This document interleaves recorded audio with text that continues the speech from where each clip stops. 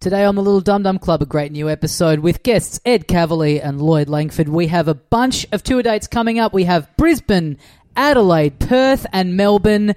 Heaps of shows coming up. Heaps of fun to be had. LittleDumDumClub.com for all the tickets. We are going to talk to you in more detail at the end of the episode in Talking Dum Dum. But until then, enjoy this one with Ed Kavalee and Lloyd Langford.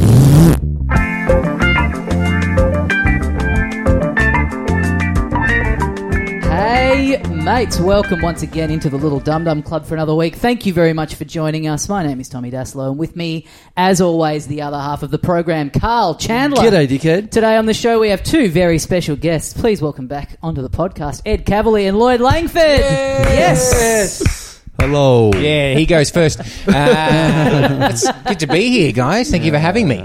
Great to be here. Exciting. Thanks for doing it. Thanks for squeezing us in. Back on radio. Yeah, man. Taking a break from Hughie. Yeah, my man Hughesy, and Aaron. Yeah, we're doing our thing in the mornings. And then but look, what matters today is it's the first time I've ever seen Lloyd's legs. Yep. Yep. And he's discussed his hat. He paid $70 for an obscure Chicago soccer team hat. Yep. Which is normally the type of thing I would do. Yeah. So, you know what I mean? That's my territory. I've done a lot of that in lockdown. It's frustrating, though, because you're a frustrating person. Anytime I meet anyone from Europe. Yes, do it. Yes. Do it. This is it. And then they're not interested in football. Mate. Yeah. This is actually an intervention. Seriously, Lloydie, I've been over this with you. You're from Wales. Yeah? You claim to be from Wales. You moved to Australia. Yep. And how many times have I said to you, mate, soccer/football, you need to be into it. Yeah, yeah. Every time I do, have you been paying attention? Yeah. Every time you're like, are you into soccer yet? And I'm like, no. Because you don't live there anymore, you live here. But now, I'm getting into Australian sports like cane toad racing. Yeah, but that's shit because you're more into them than you are into the amount of Craig Bellamy and Ryan Giggs references I've dropped with you, and you're giving me fucking donuts. Neville Southall. Yes, there we go. I mean, he is very good on social media. No, but he played football as well. He was a goalkeeper. I know he was the Welsh national Robbie Savage keeper. Yeah. I'm interested in John Hartson. I'm interested in all of these people, primarily Ryan Giggs for his extramarital affairs, Right. with his brother's wife. With his brother's wife. That's right. Mm-hmm. Yeah. Well, but to be fair, with his brothers, Jesus Christ. Yeah. To be fair to her, though, it's Giggsy in it. Yeah, you know what I mean. But it's also very funny because it's one of those. You know those like there's those celebrities like Patrick Swayze, his brother Don, who look like a sort of like melted version of Patrick. Yes. The same thing with Ryan Giggs and his brother Rodri. Yeah. Where it's like, you're just He looks like Ryan Giggs that you've bought off Wish. Exactly. Exactly. Remember Doug Pitt? Oh yeah, Brad Pitt's brother. Brad Pitt's brother who did the. Oh yeah, he did ads for like Vodafone here. Oh, he looks really similar to him, right? Yeah, but just a little wattage down, a little bit 16-bit.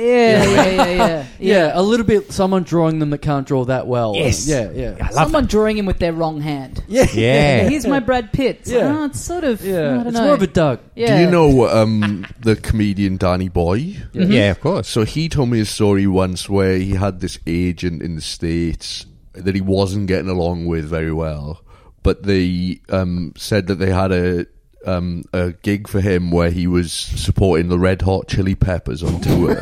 Right. Okay. What year is this? This was like, I wouldn't say it was in their pomp, but it was Vans Cox on socks era, but it was like they were sandals on Cox. They're a bit older. Cox on Cox. So he was like, well, this would be like a brilliant opportunity, and like I'd be interested in doing the thing. So I think we should find out what it is. Like it would be stadium gigs, and traveling the world and all this kind of stuff. And he kept like asking the agent about it, and they just weren't getting back to him at all. They were just ignoring the emails and stuff. And he ended up leaving the agency. And when he went in to collect something, he spoke to the assistant agent and was like, whatever happened with that me doing a Red Hot Chili Peppers tour? And she was like, we got sent the offer through, and it just wasn't like worth your while. It was something like $200 a gig, and you had to provide your own travel and accommodation. Wow. Okay. And he goes, but this would be like a stadium. Yeah. I don't understand what's going on. And it turned out that it wasn't the Red Hot Chili Peppers. It was a group called the Red Hot Chili Pipers. Oh, yes. Yeah, okay. Who were a Scottish Scottish. Yeah. Okay. Wow. So I think his age... Who had bagpipes on the dicks. Yeah, socks over the pipes that they're not honking into, yeah. I think his agent had gone back to them and said, yeah, he wants like $10,000 a gig, and they were like, well, we're not getting that. Because when you assume that it is the Red Hot Chili Peppers, surely he's asking, how am I on the radar of the Red Hot Chili Peppers? I mean, Danny Boy used to come out to Australia and tour a lot. Flea's Australian, so maybe that was it. Maybe Flea caught him at the Adelaide Fringe one year. Also, I mean, Danny Boy's also pretty big, and it's like I like the idea of having someone 5 times bigger than you as the opening act. Yeah, and Danny Boy, like, very, like, quiet, softly spoken comedian coming out before these, like, punk funk fucking idiots. Like, man, the idea of comedy opening for any form of music is insane. Whenever I've heard of that, I'm like, what? Is it ever worked? We once had to do, Husey and I once did an intro for the Red Hot Chili Peppers at a benefit. It was like a massive outdoor benefit that was going on, Lloydie, like one of those big everyone come together things. And they were like, can you and Dave go and like just have a chat to the crowd and introduce the Kings of Leon, right? And I was like, all right. And Dave's like, okay. And so we wander out there. And we're just sort of chatting to the crowd. Dave's doing some jokes. People are laughing. We're having a good time, right? Mm-hmm. And we go, and I look back, and the stage manager's going like, giving us a thumbs up, right? And we're like, okay, Dave, wrap up. And so he does a joke, gets a laugh, and then Husey goes, and now, please welcome the Kings of Leon. And I turn back around, and the same person is doing the stretch it out part. I go, mate. A few more gags, right? So then Husey has to pretend to be the Kings of Leon. Yeah, it's good. Yeah, I want to manifest this Danny Boy opening for Red Hot Chili Peppers. That would be fucking something to see. Yeah. I've got some big news for this podcast. Well, for me, for this podcast, what people think of what I do on this podcast. Some big news this week. There's going to be change in how I get around the planet from now on. Tommy Dasilo. Whoa. What listeners will know, my wife the planet works for an airline. Amazon. She's Jeff Bezos. You're going to be travelling exclusively by space shuttle. None of those things. So she works for an airline. She has left the airline. Oh, She's no. left the airline. She's got a new job, which means... Of all the things she should leave, that's the one she picks. Yeah. Oh, no. Which means... You're off the list. I'm off the standby list. Oh, no, mate. I'm off so the travel sorry. list. Oh, that's devastating. What's this new... Can you hint around what the new... Are there any fringe benefits in the new job? Doesn't matter what it is. Yeah. Even if she's working for, Jonathan's cocaine and it's not... it doesn't matter. The standby list is as good as it... I know. Bro, I'm so sorry. So explain to me... So explain to me This is why it's so upset. Okay, he's not thinking about how the fuck you don't know anything about Craig Bellamy. He's thinking about what I'm missing out on, which is this: she works for an airline, and that means I'm on the list for not free travel, but basically free travel.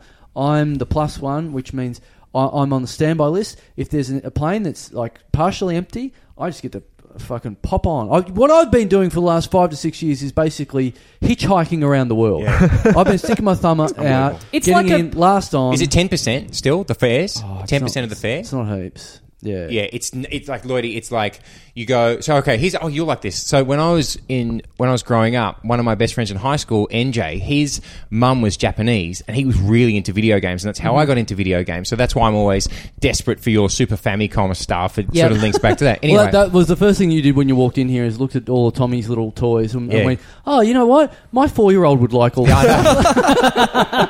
4-year-old's a step up. There's a 3-year-old that we babysit that's around here, like really getting involved in this room. So 4's like, I'm working my way up. And I'll never forget, on a Friday, he wasn't at school one Friday, Lloydie, and then this in the 90s. And then on Monday, he was at school and he goes to me, mate, come over this afternoon. I can't tell you why. I go, all right, whatever. He had gone to Japan on his mum's on the 10% fares to buy the first Nintendo 64, the NTSC one, and have the first one in Australia for Monday. Right. like a year before it came out here. That's how cheap the fares were. It just popped on. He just used it to go for a quick You could go shop. to Japan to buy a Nintendo and come home on these fares. Yeah. That sounds like one of those schoolyard lies. Like I went to Japan over the weekend to get the new... Yes, you're right. Well, you think Carl's wife working for an airline is impressive. Wait till you hear about his uncle's job at Nintendo. That's really going to blow your mind. Oh, I'm sorry, man. No, that sounds more like a lie for me. Oh, yeah, I've got this beautiful wife that works for an airline. I'm sorry, man. Yeah. What does this do for like? It's brutal. What does this?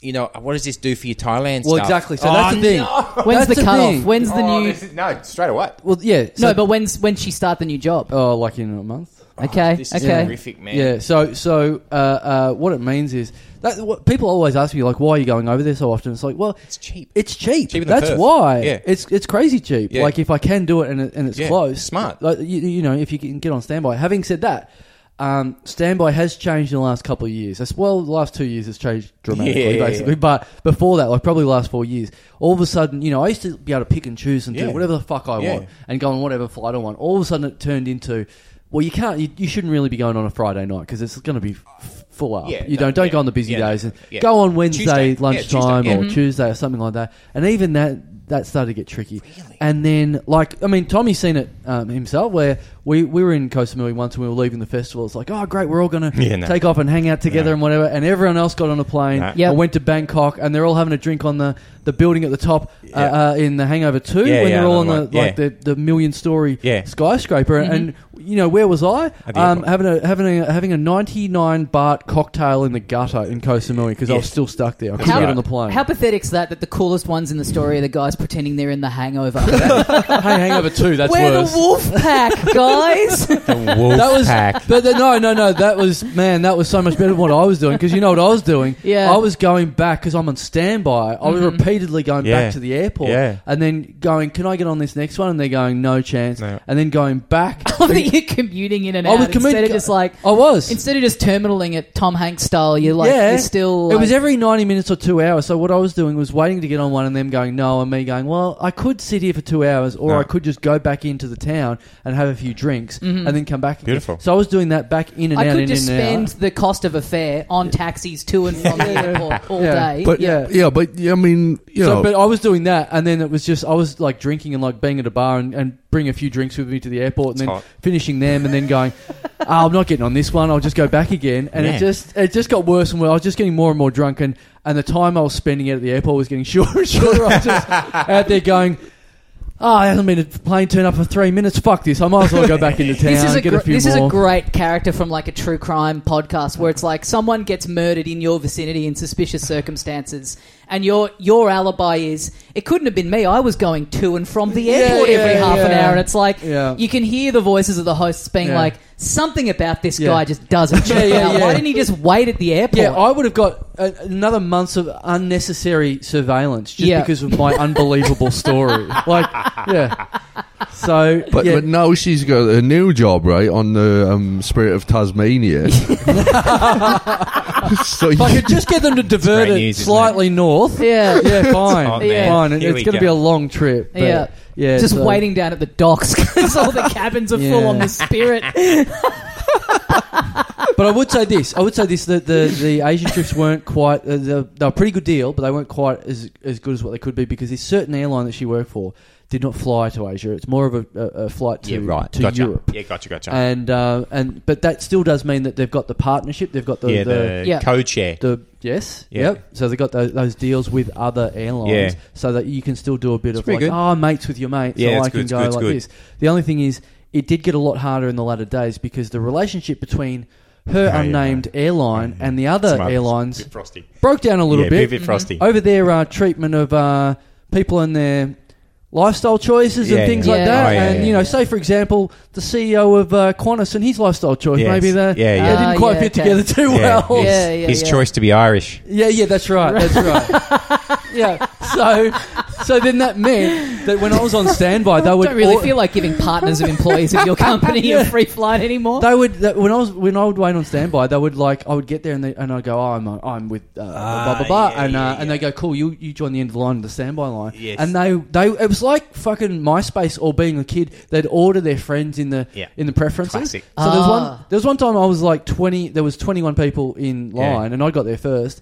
And 21 people, I was last. Jeez, that's a lot. I was 21st. That's a lot. So I'm sitting there waiting to get on standby, and I'm 21st because they were like, just to be clear, you are the last preference on this flight because of what your airline you're associated with believes. Was this the time we were flying back from Montreal to New York? No. Because you also got stuck there. I've been stuck quite a bit. Yeah. Also, if you travel on those airlines that aren't happy with certain people's lifestyle choices, they very heavily edit the films. Yeah. I watched like Brokeback Mountain. It was like 19 minutes.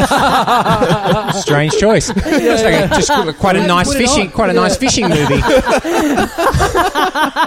Why can't I quit you? Quit what? What are you talking about? Who's he talking to? Yeah. There's a great line in that where is it Danny Quaid? I haven't seen him for a long time. Randy Quaid. Who's the person who gets to say I don't think they're fishing up there?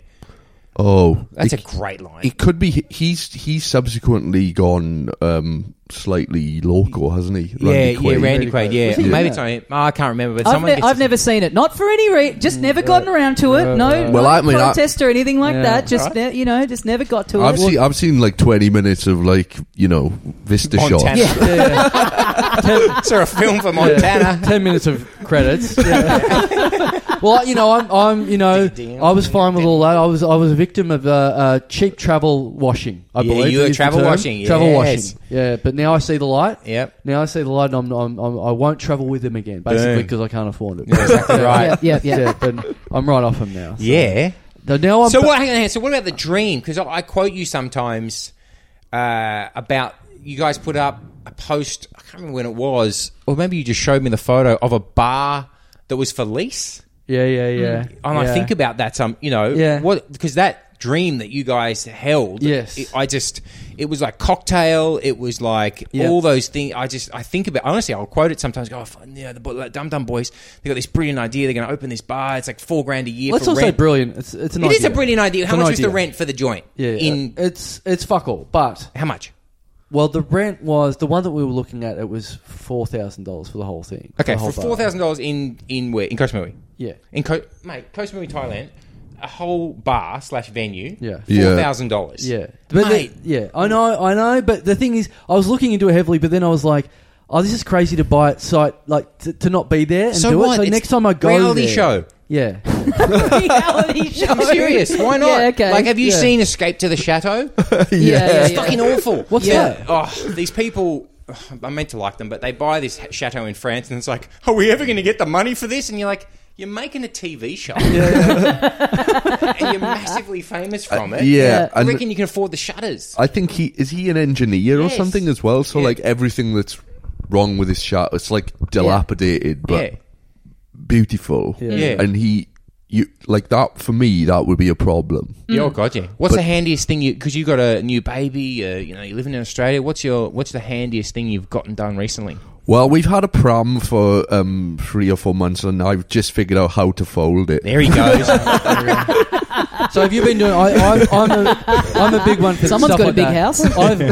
I've done this a few times where I've got the pram and just turned it sideways and shoved it into the back seat. Is that what you're doing? Were you doing that pre this? It's got it had like a latch, and I was pushing buttons that I didn't need to be pushing. Right. It's just got one quick release kind of. Yeah. And is your partner adept at folding it up? But I said to her, how the fuck am you supposed to do this? Because I've only got 2 hands and there are 3 buttons. Yeah. And she was like, you just need that button. And right. I was like, oh, yeah.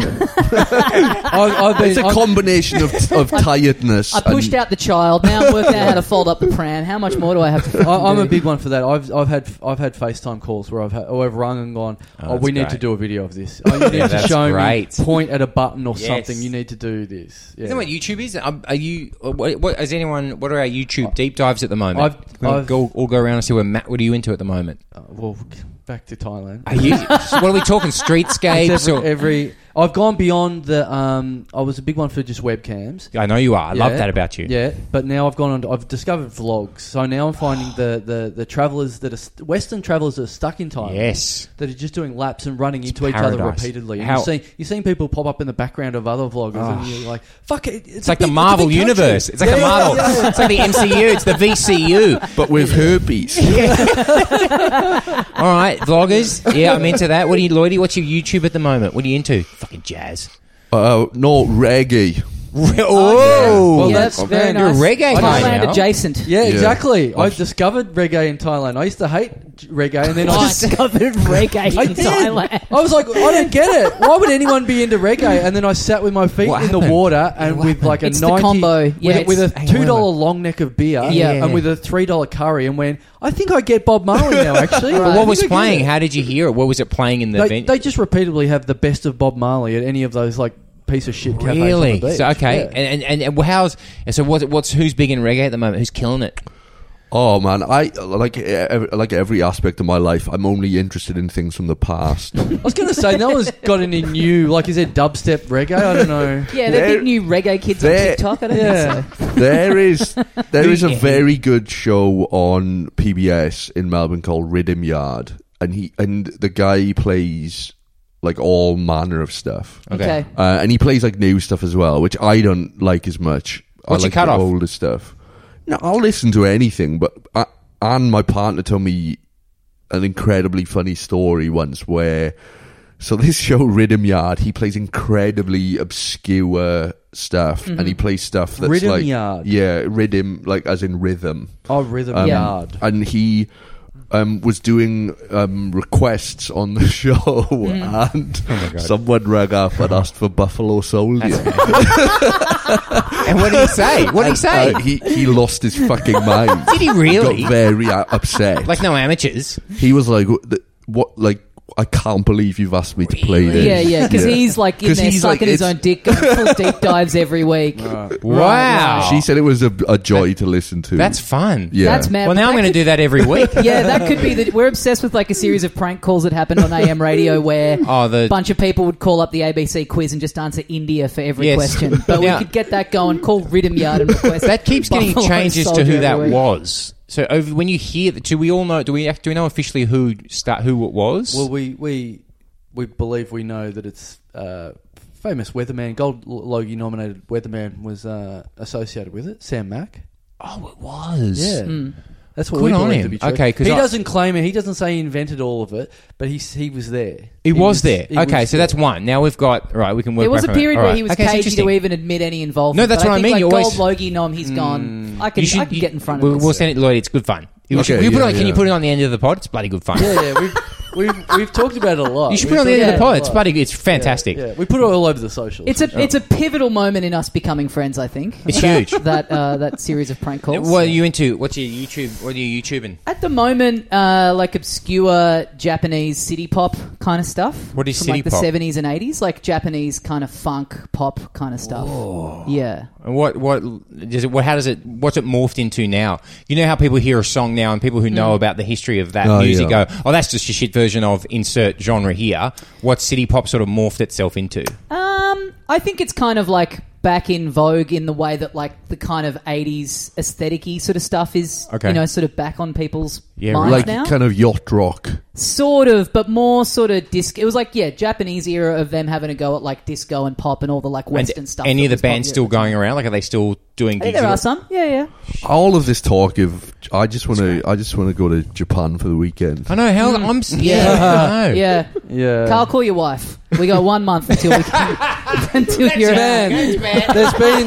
There's been these conversations where it's like, where can we go in a month? The clock's where ticking. can we go? Yeah. And we tried to. There was, what? I found out that this was a rule until very, very recently that you could still book in that standby thing and then quit your job and still have it. So she could have had been on standby for this airline. Book some flights for 2025. Yeah. Wow, that's interesting. Because she also gets 2 completely free flights on that airline a year. Yeah. So she booked them in on December 31st for this year. Smart. But now we're not allowed to use them because she doesn't work for them anymore. So now there's got to be something worked out. So now the rule is you have to currently be working there. Yes. You can't just... I can't believe they've only just brought that rule in. That seems insane. Yeah. Get the job for one day, buy up flights every week. Yeah. Do a Phineas Fogg and just go around the world.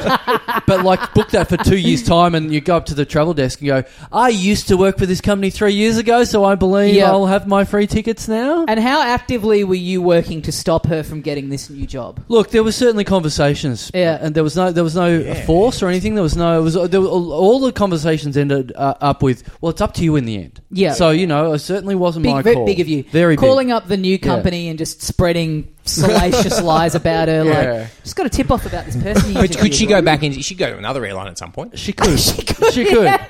Well, we've talked about that as well. That could happen. Yeah. This is just temporary. That could happen. Yeah. Is it Bruce Springsteen who got on who tells a story about how he heard from a friend how you could get on a flight without a ticket, and that's how the first time he went to the UK was on no ticket. What? Yeah, it's someone very, very famous. It's Bon Jovi, Bruce Springsteen, Elvis Costello. It's someone of that, someone massively famous, and he worked out this way of being it was in the 80s, of his mate saying being in the lounge at the right time and sort of just timing it, and he got to the UK on no ticket. So you just kind of drift, you just follow someone, you just kind of like I can't remember the details, but it was about if you got to this lounge, you could be there at the right time after they'd already checked. It was... Fuck, he's lucky there was no ticket inspectors on that Boeing. No, but I will look it up. If they're evaded to Europe. Yes. Yeah, I'll look it up. A story that could only have happened pre-9/11. I can't imagine it's very easy to just sneak onto a plane these days. It's an 80s story, but I'll send it to you. I saw a thing on the Antiques Roadshow once along a similar line that absolutely blew my mind. Was that a woman came on with a Rolex watch, and she said, my dad was a prisoner of war during World War II, and he wrote to Rolex and said, I want a Rolex watch, but I'm a POW. But he'd been released, or he was still in he was in the prisoner of war camp. What? Right. He wrote to Rolex and said they sent him so a the Japanese let him no, this is Europe. Remember, he's talking. This is England. I think he was a British guy who was in Germany. Yeah, he'd be in Germany. And he wrote them the letter and he said, "I'm a prisoner of war." And I'd like a Rolex watch, and this is my name, this is my address back in the UK, whatever. Right. And they sent him the watch to the camp. Right. And he got the watch somehow. They let him have the watch. He got he might have been an officer. He got paid off a guard or whatever. What's the argument? I'm finding it really hard to tell the time in this cell. I might be late for something. And then when he was released, he just paid them the money for the watch. Yeah. Oh, so it was completely... So it was a lay-by. It was a lay-by, and it was completely on trust of his... So just being like, I'm good for it. Once I get out of prison, I promise you I'll pay you back in full. But that's when Rolex was, like, not seen as a fashion item. They were, like, annoying because I have someone I know who's, like, mad for watches. And he says now you can't buy a Rolex now. The Rolexes have become very, very hard to get because they've cut the supply. Right. And if you go to like a watch shop, an expensive watch shop, and you go, great, I'll just have the blue Rolex.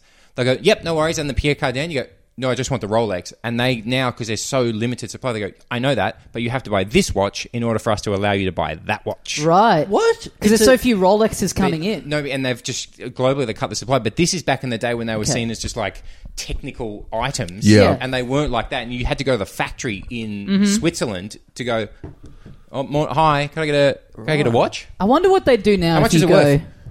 Well, it was like, the story was probably worth more than the watch. Like, the watch was worth, 20,000? Yeah, it would have been. That is a good point. They're massively. That is a good point that you make, that they just trusted him. Because, there's not that level of trust usually afforded to someone who has a confirmed criminal record. Like, he's in jail. He's in prisoner of war, though. That's still a prison. Yeah, but you're not in there for... Your crime is trying to shoot the people who don't want you to shoot them. Right. It's more of a subs bench than a prison. what I mean? Like, it's a more the enemy. An ideological misstep. Well, I guess ideological missteps. What are you in for? Ideological missteps. I'm silly for him. Yes, like it does make you think though. Like they clearly like they just get that letter and they're like, we've never heard anything like this. This is so weird. Yeah. Let's just give him the watch. You still hear people talk about that now where they'll email a company and if it sticks out enough, they're like, you know what? Have a case of free paddle pops. Was he the first influencer, this guy? Yeah, it certainly sounds like it. Yeah. Get a bit of buzz going in the camp. Get the guards. Yeah, tell the guards. Get the guards gagging over the nice piece on your wrist. They're still getting paid. They can still afford stuff. He gets out and he goes to Rolex with the money and they're like, honestly, we've had so many soldiers come in here buying watches after you. Don't worry about it. The guards are like, maybe we'll sell some of these Renoirs and stuff out the back shed and buy some Rolex. Yeah, give out some comps to your comedy festival show. Get the word of mouth going, get the buzz building, and then you're going to be selling out by the end. Right. Rolex, get it? Yeah. Have you seen that? There's a good podcast at the moment about the... Yeah, we're doing it. I'm sorry, yes. At the moment, you mean the last 12 years, right?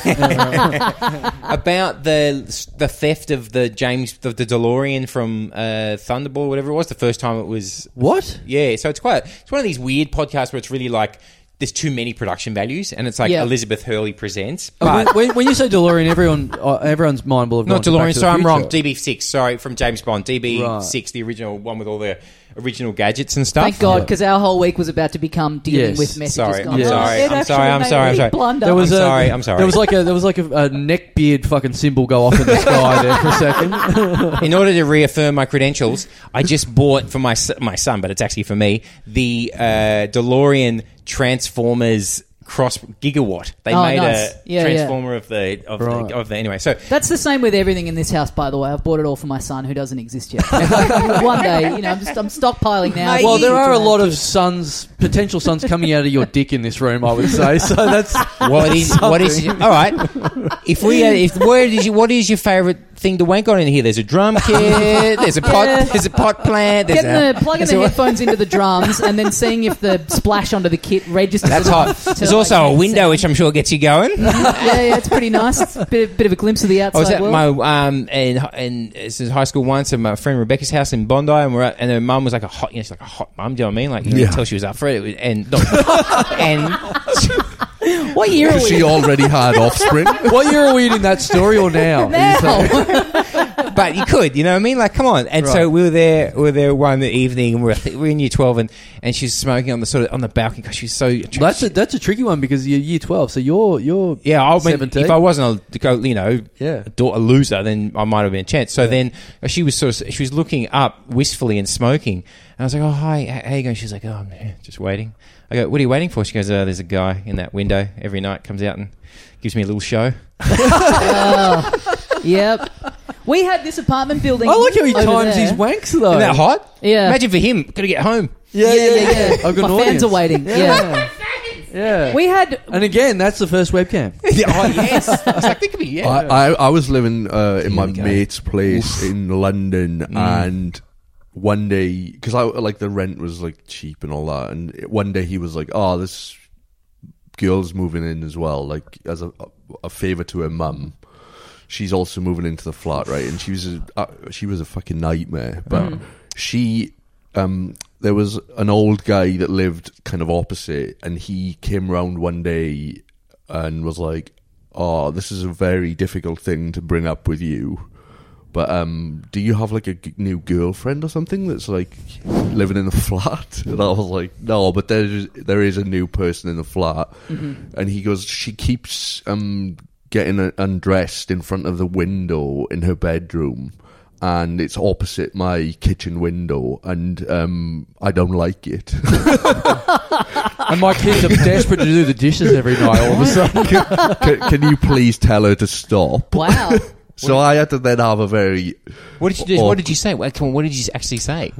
I was like, she was getting on my tits anyway. So were you getting changed from the window as well? And what did you go? What did you say? How did you? I was like, well, Velty, the guy next door, who's like Velty. Yeah, his name was Velty. He was really chill. I was like, you need to close the curtains because he is repulsed by the sight of your.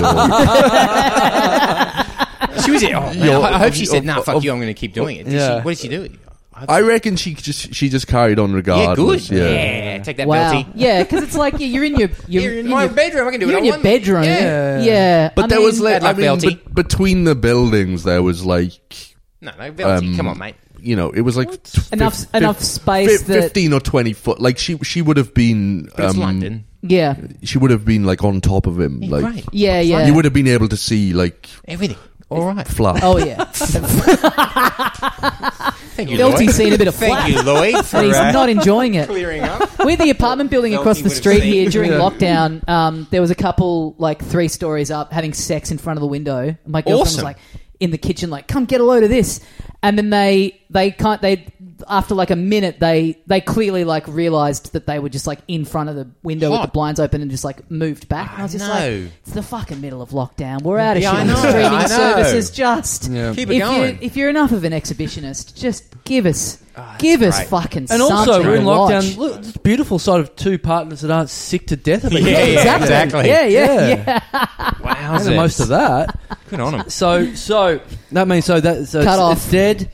This window is closed for me. My wife said to me, "I'm, sorry, but you're going to have to get used to it." I'm like, I don't know if you've noticed in the last 2 years, I haven't flown anywhere, so I am well and truly used to this. This was a good, this was a good. Like, but what's happened to the dream though? The bar. Well, it's still I'm over. telling you, reality show. You could make and sell. If you're going to make it a comedy club, I reckon, and we can talk because I honestly think there's a show in that. You know what? I've said this to people in Perth. There was guys that we know in Perth that run comedy and stuff, and this was an idea we were talking about. They should build a comedy club in Bali because 100%. What is it? 3 hours from Perth. 100%. You do. Hughesy comes over, does a run of Perth, then goes to Bali. Yes. You put him in a resort. Yep. Does a couple of 9 o'clock shows. If you're walking down the main street, look, I'm not this sort of person, but I've never walked down the main street of Bali. I'm a little bit better than that. So main street of Bali. I was going to say it's long. Down Bali Street. Down Bali Street. Yeah. Tell you what, it's long. It's long. I tell you what. Down Bali I've never walked past the Maya windows in Bali Street or whatever it is. So it's like Disney World. You walk in the front gate. There's music playing. Look, in my head, it's forever Maryborough. There's one street and that's it. So I've never. But imagine if you walk down the main street in Bali. Yep. And then there's all this other stuff going on. And then there's, all of a sudden, Hughesy's playing the Bali comedy. I would be like, how far do I have to travel to get away from this cunt? But you'd have, you've got, mate, that would work. And people would love it. Yes. You're great. And it's so close to Opened a bottle of Bintane the other day.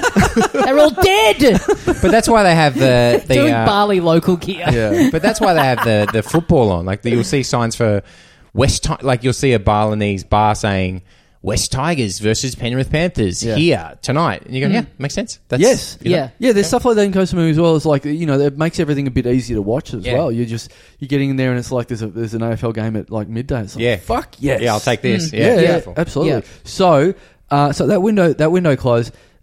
She does have a new job, and let's just say that there's still discounts to be had. Yep. But I would definitely rather be getting 90% off a trip to Rome than getting 20% off a pair of New Balance. Let's just put it that way. Okay, right. Anyway. Right. She's working at Foot Locker. Yeah, well, yeah. No, not quite. Does she have like a black and white stripe? She doesn't, no. Referee's uniform. This is the thing, but when I would say that my wife works for an airline, they're like, does she like pick up all the fucking... the beef vindaloo when I finished with it on the flight to Perth, and I'm like, no, she does. She's not a fucking air stewardess. She's in the office, People she's in the girls can have office jobs these days. Okay, I'm fully behind it personally. So anyway, so that's closed off now. So this is what I did the other day. This is the news.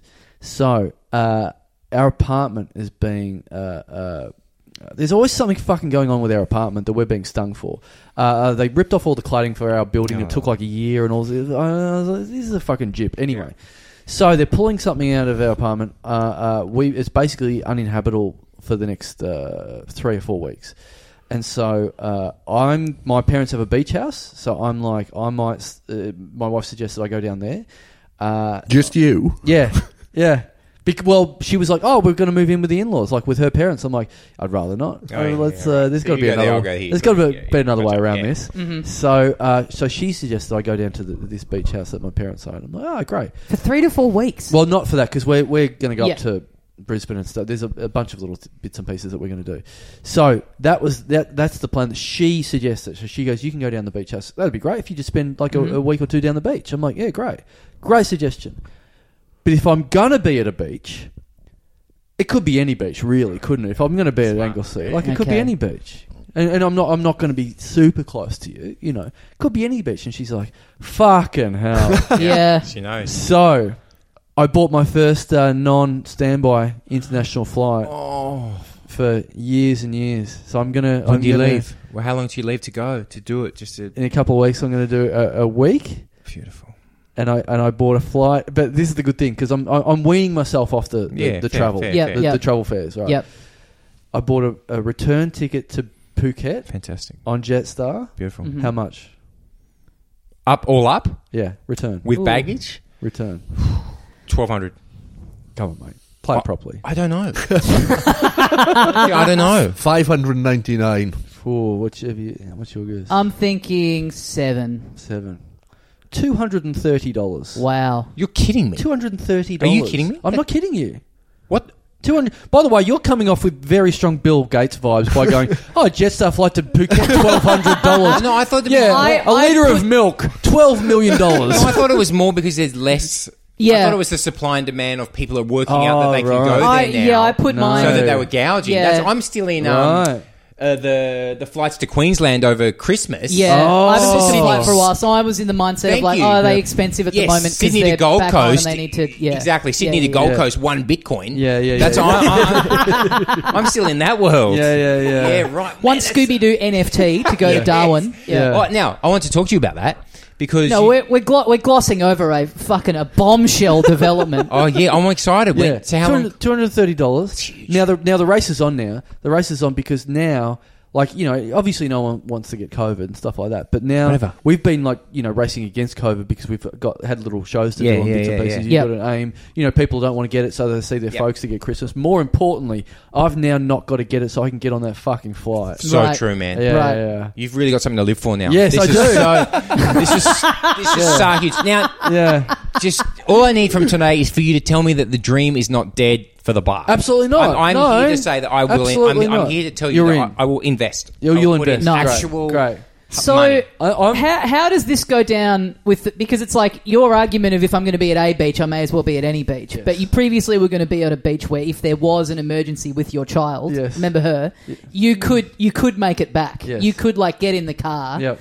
How's this going down? It's like I'm going to be in another country where I could potentially get stuck. That's the other side of it once you're there. Well, technically, petrol prices are quite dear at the moment. I mean, it's about $230 to get from Darwin to Anglesea. The cost isn't what I'm talking about. I'm talking about the responsibilities. Okay, right. That's a sweet deal.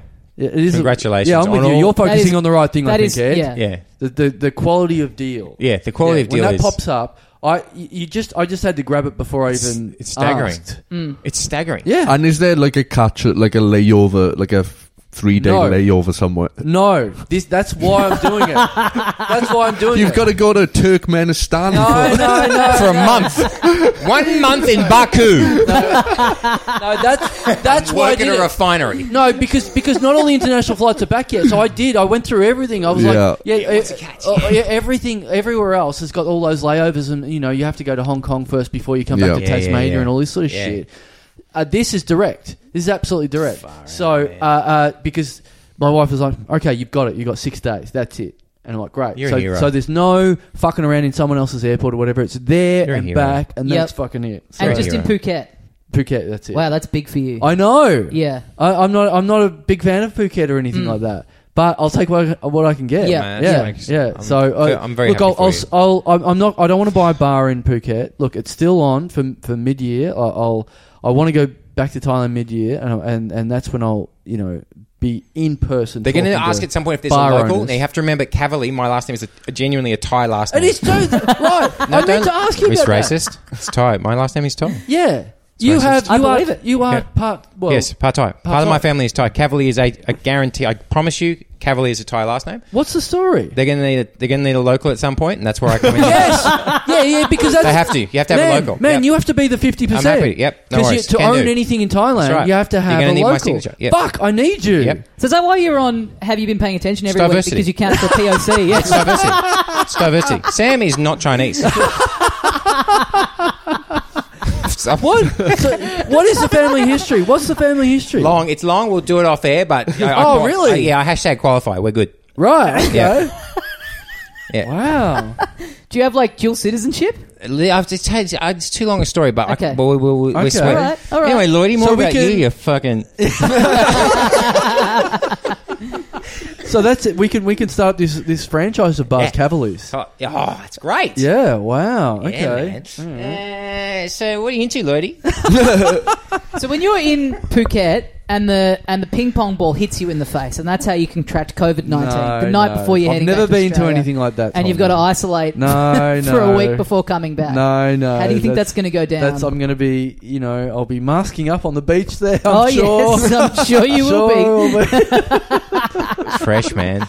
Yeah. I'll be. It's all open air. I'm not going to go inside. Mate, you're fine. I'm more likely to catch it here. I'm actually being more thoughtful towards my family, my child. You are, I'm more chance of getting it in this room right now with you three than I am on the beach in Phuket. You were taking isolating to the next level. Yeah. But you're isolating out of Australia. Yeah, this is actual quarantine. Yeah. What if that's the plan? If I go over there, I'm at the Phuket International Airport. I'm just going around going, has anyone got it? Yeah. And then just rubbing myself up against it. Going, right, now I'm going to go and isolate on the beach for a week. Far out. And just getting it there, getting it over with on the beach. People and are then doing coming that. That's what I mean. You read about people doing that. Yeah. You really do. Yeah. That's my little measles Oh, party. no, I'm trapped. Yeah. Yeah. Actually, the real serious plan is to have the 6 days there, do that shit on the last day, then go, wish I could come back. Yeah. Just got it. No, it's the last day. No, Don't definitely pretend the last like you've day. just thought of this. Yeah. Definitely the last day, not the first. No way. Yeah, hey, I'm just getting this all on record so that in a family court of law, this can be presented. Family court. Wow, has a podcast been played in family court yet? That is a great... That'd be fantastic. Yeah. So, And how do you feel about flying Jetstar? well, look. How the mighty have fallen. I know. Well, here's the big plan. Business class to the UK. Yeah, I know. That is a good flight. It is an amazing flight there and back. But you're right. But it's no renting an iPad on a flight to Phuket to watch Wolverine for $18. Oh my God. No, you know what? This is. I'm sure I would have said this on the. Your food and entertainment is going to cost more than the flight. Man, I'm not going to do it. Eat the meal. That's going to cost $100. I'm not doing that. I don't do any of that shit. Because fuck that shit. No, I don't do that shit. Nando's on. Yeah, exactly. Yep. Because the only other time I took an international flight with Jetstar, we went there and then my wife at the last minute booked all the accessories, and I was like, why the fuck now? We've just paid enough money for it to be like a normal international flight. This is fuck. And we paid for an iPad. No. And the iPad had 3 movies on it, and 2 of them were Iron Man 2.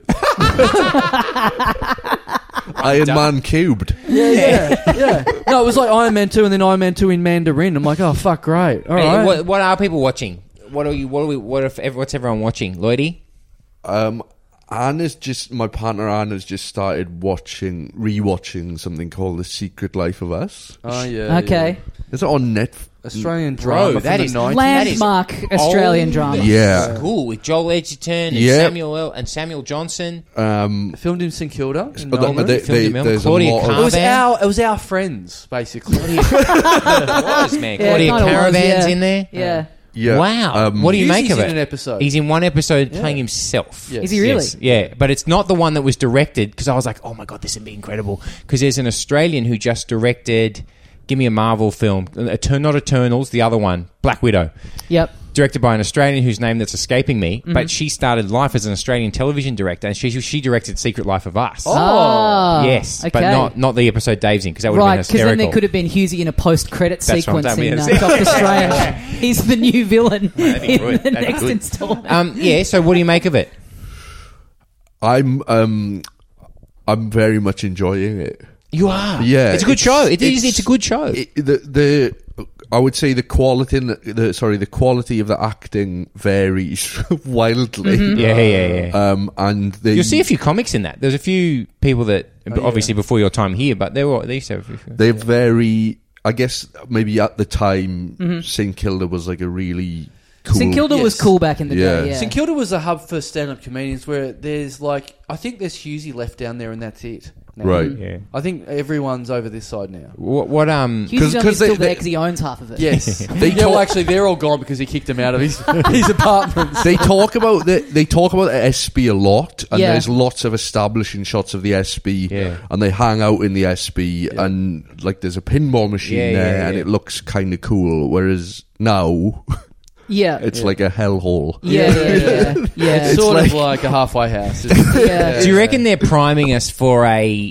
Do you reckon because it's all about the algorithm... Do you reckon they're priming it for if it reaches a certain number? Reboot. Yeah. Oh, the public life of us. Feels. Because I said that to... I worked with Claudia Carvin at one point. Yep. And I was like, mate, you're in the algorithm. You better get ready. Because that's they're coming for you. Yeah, that's what they're going to do. Yeah. What does that mean? So... So there's a great Eli Roth, the film, Hostel, the horror filmmaker. Yep. He tells a great story about how when he went to pitch to Netflix, and he walked in and he had his pitch ready. He was all ready. He's excited. He hasn't really been there before, Lloyd. And he walks in, and the Netflix executives are sitting across from the table, and he goes, "Okay, guys, so what I'm trying to do here is a sort of a new take on horror across the thing." And he said he got about a minute. I'm paraphrasing. He's about a minute in. They go, "Hey, what? Sorry, like what's up?" He's like, "Oh, this is the pitch." They go, "Oh, no, it's all fine. So your films, we put it through the algorithm. Exactly this amount of people watch them, and this is exactly how long they watch them for. So," and they just handed him like a bit of paper. "This is the exact amount of money we can give you to make 3 films. Yes or no? We don't really care what they're about." Right. And he went, "Yep." And they go, "Okay, great. Well, just let us know when they're done." Okay. Wow. The end. So they're in there at Netflix. They're seeing Secret Life getting a big run in the Langford household, 100%. And they're thinking we got to reboot this. Well, who do you think's coming back if they reboot it? Are they all back? By the way, while you're talking about that, can I just say this? Now, I'm not sure if I've ever mentioned this on the podcast before, but I know I went to school with, and I know the guys from the Avalanches, the band The Avalanches. Whoa, those guys, right? So they went to uni they went to like art school sort of thing with these. Like they'd report. I was hanging out with them at the time, and they're working on music and doing a bit of film and whatever. And there'd be other people in there that were dabbling and doing film and a bit of music and this and that. And anyway, they were like, "Oh, there's these guys here that just keep making the same movie in school over and over, and it sucks." And it's like, just like because this is like. Can I guess their names? This is early 90s. And I'm allowed to guess their names before you tell me. Yeah. I'll give you the point when you're allowed to guess. Yes. Yeah, and it was just like these dog shit, cheap looking, dumbass movies, and they're just making the same thing over and over again, and everyone's just laughing at them. Yeah. And their names were Lee Winnell and James Ding, Warren. ding, ding, ding, ding, ding, ding. And that movie they kept making over and over and throwing tomato sauce at each other was Saw. Yeah. So, yeah. Yeah, that went on to make... So Lee Winnell told me a great story once. Lee Winnell has the best collection of T-shirts you've ever seen in your whole life. And he told me a great story once. A simultaneous way how to be a winner and a loser. Yeah, that's like a 13-year-old's boast. Yeah. My words, not his, but I was pumped, right? When they were making that original pitch for Saw in 1992, that would have been a cool boast, but now... It was my boast for him, so it was my fault. So he told me, Lloyd, that what sort of T-shirts has he got? Yeah. There were Star Wars ones. FBI, Federal Breast Inspector. Hey. The sort of T-shirts I'm about to buy in Phuket. Anyway, he told me that... McShit? Yeah. Whoa, I got to have one of those ones. I only drink on days ending in Y. That's all of them. That's pretty good. That's pretty good. 1 tequila, 2 tequila, 3 tequila, but the floor. Yeah. And floor's horizontal. I saw one today that was... not fancy text, just like white text on a black shirt that said, "That sounds like a horrible idea. ... What time should I meet you?" It's just very gentle vibe. I don't mind that. I'm a piece of shit, but it's like it's so non-specific. It's like. What? So what's the horrible idea? Like robbing a bank or cheating on your partner? No, I like it. What are you talking about? Having a joke on your T-shirt is so weird because who's it for? Like, is the dream that it's like a 3-year-old's dream where you're walking down the street and people are just constantly walking past, pointing at your shirt, going, "Ah!" Yeah, he was like a pretty... This guy! Yeah, this took me a little while to take it all in, and he was like a pretty, like... buff, aggro-looking dude, and he clearly was giving me a bit of a look of like, what the fuck are you looking at? Because I'm just staring at his chest, and it's like, mate, you've got an essay written on your chest. Yeah, I'm looking at the t-shirt. I'm trying to put it all together. Yeah. So this great t-shirt collection of the director. No, he told me that with the way that it ended up with Saw, because him and James made the first 1 and 2, and they made unbelievable amounts of cash, right? Yeah. Huge hits, and they're good movies. The first ones, you don't see it coming; it's fucking spot on. Anyways, he goes, by the time they got to Saw 4 or 5, he goes, mate, he goes, oh mate, I was just on set as a consultant. I'd be sitting there looking for t-shirts on my computer, and then they'd be halfway through a scene, and someone would yell, "Hey Lee!" I go, "Yep." He go, in this bit, do you think that they would use a saw or a hacksaw? And I go, probably a chainsaw. And they go, "Brilliant!" And then I just go back to what I was doing. I've never heard of someone having a t-shirt like specifically. I think it was like me with soccer shirts. Like and Jordans. I'm just trying to buy things I couldn't afford as a kid. It's fucking pathetic, and I accept that. But that's where I'm at. Yeah. And mate, so look at this whole room. Yeah, well, there exactly. So, but that I think his was like t-shirts of Star Wars and that type of thing. Yeah, right. Yeah, totally. Right. Okay. Yeah. And I guess if you came up... So they made about 17 Saws before the Avalanches made their second album in that time. Hilarious. Exactly right. Getting done. Yeah. They're in sort of like reboot territory now. Isn't the most recent one is like a kind of a soft Jigsaw reset kind of thing? Yeah, Jigsaw is sort of moving it on, but... Right. Yeah, if you've never seen the original Saw movie, I haven't. It's great. It is very good. Save it for the plane. Oh yeah, maybe it'll be on the $29 iPad. Yeah, exactly. Fucking hell. Do you have Netflix on this? No, we have Quick Flicks. Yeah. The movies don't. If you try and pause the movie, it resets the whole app. You can't rewind. Yeah. There's no subtitles. We've got Saw. It's in Mandarin. Yeah, you got Saw. You got Pitch Perfect 2. Yeah. You know what the plan is? That it's none of that bullshit. It's none of their muffins. It's none of their fucking iPads. Here's the plan: 2 heavy-duty sleeping pills each way. Thank you. That's that. Yeah. Boom. I'm out for both of them. That's a hot story. Yeah. I don't have Smiling on Tuesday. What's that? I mean, With Nail and I. It's a great bit. You seen With Nail and I, Lloydie? Yes. Fucking spot on, isn't it? Well, he wasn't watching the soccer. He had to watch something. Just With Nail and I. When everyone else is down the pub watching soccer, chuck on With Nail. Yeah. What's on tonight? The FA Cup final? Not for me. I'm watching Richard E. Grant again. Yeah. Those losers in their scarves. Anyway, I'm dressed up like the characters from With Nail. I'm trying to get to your tastes. I was just thinking though, when you were talking about doing the long journey and the entertainment, I was on holiday in Argentina with some friends from university, and we were going to Iguazu Falls, which is on the border of Argentina and Brazil. Incredible waterfalls, and you could fly you there to the waterfalls in like 2 hours or something. Say it was like $300, or you could get a 17-hour bus. Jesus. Okay, right? Here we go. And so it's me and like a bunch of mates from university. What sort of iPads do they have on this bus? Well, this is the thing, right? It's like me and a bunch of mates from university, and I was saying, we fly there. Yeah. Like the it's more expensive, but like the cost difference, right? The time and the time it's going to take and everything. And one of my group of friends was kind of adamant that we weren't going to fly. We were going to go on the bus, and it was this brilliant thing where the standby of travel, really, the bus. The seats turned into beds, and there was like a food trolley and stuff, and he was like, there's entertainment as well, right? On the bus? Yeah, on the bus there's entertainment. Yeah, mate, beautiful window there. You look outside. Watch the world go by. And then plenty of water in the tap, son. Yeah. Part of me was like, I get to see the countryside, and like it'll be fine anyway. And there's also 6 of your mates going, just do it, cunt. We're not coming on the plane. So you have to do it. Yeah. And I can't. I want to go on the plane, but I can't go on the plane on my own. Yeah. You'd never hear the end. Yeah. Exactly. Yeah. Anyway, we get all of a sudden you become. It's like, oh, we're all here. Oh, here's the fucking Wright brother just here. He's turned up. Jelly. Oh, Amelia Earhart's graced us with her presence. We get on the bus, and there's like top cunt himself. There's one like fixed television at the front of the bus. Yes, but the sound. Hang on, Mr. Bean or Just for Laughs Montreal, like with the prank show, comedy not the stand-up, sketches. the prank shows. That is good, by the way. They show that on internal flights in Thailand. Of course they do. Brings the house down. I'm very aware. Sorry, yes. Yeah.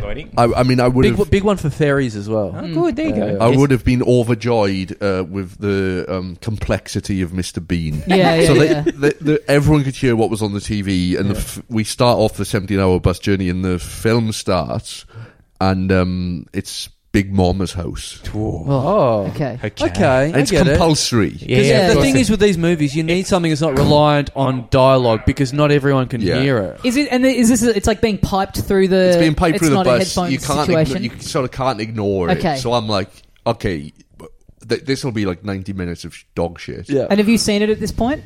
I haven't seen it at this point. Right? Well, that's something. That's not really, because I'm sure it's probably a film that he really wanted to see in the theatre.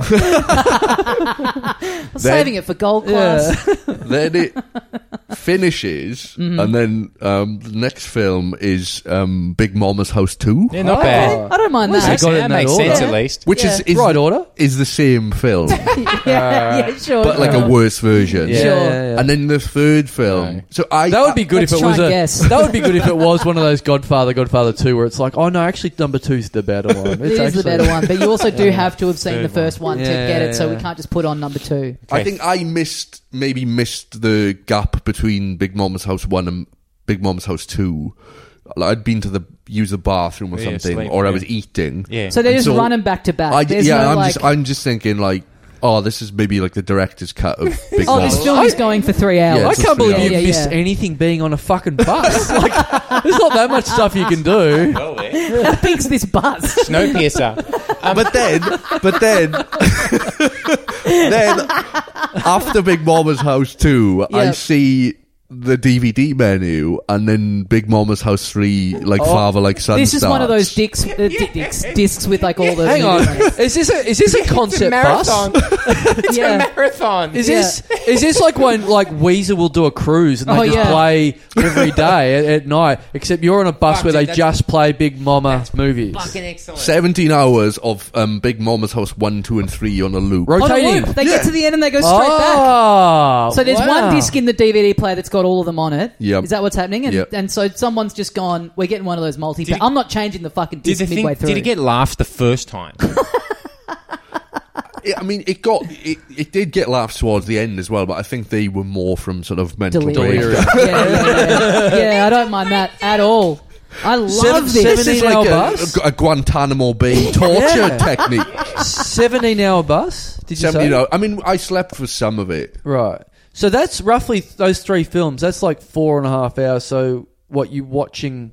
You're watching it 4 times. Yeah. You're watching them all 4 times. That's what they did in Waco, isn't it? Yeah.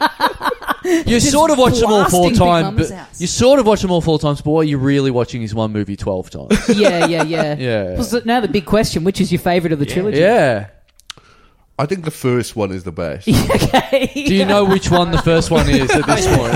Most people think that. It's like you did the one where the guy's fat. Yeah, when Martin Lawrence dresses up as the fat woman, that's the best one. It's like you're doing an intensive. You know how at some universities they're like, we'll give you a law degree in a year.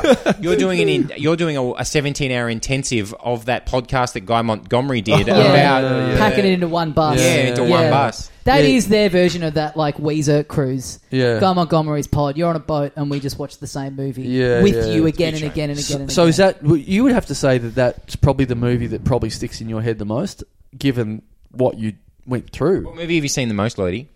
What's the thing you've rewatched the most? I studied film at university, and I had to write an essay about... Oh, so that's why you were too good for Big Mama's House too. Yeah. Depends how good the uni was. Yeah. So he's the one on the... Have you got any Cassavetes films up there? He's the one on the bus going, actually, I prefer Fellini over this. What would you watch the most? I had to rewatch Taxi Driver a lot, and then... in rewatching Taxi Driver a lot, I found out that having watched Taxi Driver 7 or 8 times, John Hinckley thought it would be a good idea to try and kill Ronald Reagan. Oh, you clicked into the same thing to impress Jodie Foster. Yeah. Yes. So I was like, maybe I should stop watching this now. Have you noticed in Right, Taxi? right. You would have noticed this. I rewatched it again recently. I'd never noticed his breakfast. You know the morning when he's about to go and start. Taxi Driver is one of about 6 movies I own on DVD of all time. Yeah, and he's got a very strange breakfast. He's got cereal, but he's having.